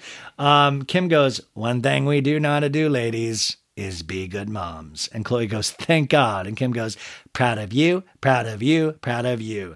Kind of a weird moment. And this feels a little staged of like, we need an ending. All of a sudden, True sticks her head in and they're like, oh, we're proud of you, True. And True's like, Kim, by the way, zips up because she has her boobs out. She zips up and Chloe goes, we have had a lot of high highs and definitely a lot of low lows. You can't write this shit. I wish you could write this shit so it wasn't our reality, but whenever you go down, you go back up. And that's the beauty with this family. We don't stay down for long. I mean, truly. And there's a montage of hugs and there's a song like, we're all in this together. And then Kendall goes, we're doing a montage of all the women and Kendall's like, I have a lot of ideas and a lot of things I would love to do in life. So I'm excited to continue to explore all those things like my sexuality, but I'm moving to a ranch. I love that she goes, I have a lot of ideas and a lot of things I would love to do in my life. That's what like a fifth grader says. I have a lot of ideas and a lot of things. And the producer goes, you're going to end up with horses somewhere. And Kendall goes, I'm an actual cowgirl. And I'm like, Brokeback Mountain girl. Woo. Courtney's like, the past few months have just been nonstop, like all swirled in with like planning our wedding, raising our 6 kids, ignoring Scott, doing all these things with the love of my life makes it all just so special, and ignoring Scott. Kim goes, the best part of my life is I could never foresee what the next chapter is going to be. And I don't want to see it. I just like to live in the moment. I surprise myself all the time, and it makes my life so exciting. And she's back to the black hair in this shot. And then Chris goes, this year has been extremely challenging for me in so many ways. Ups and downs and everything you can imagine. Corey tried to do butt stuff with me, and I can only do so much. And I can only control so much. And by the way, that's pretty hard for me to admit. And once again, if you read this with the kind of like subtext that Chris is getting older and she realizes it and that scares her, it's a much more powerful show. And Kylie goes, this year has been very transformative for me. There's so many amazing things I'm really excited about.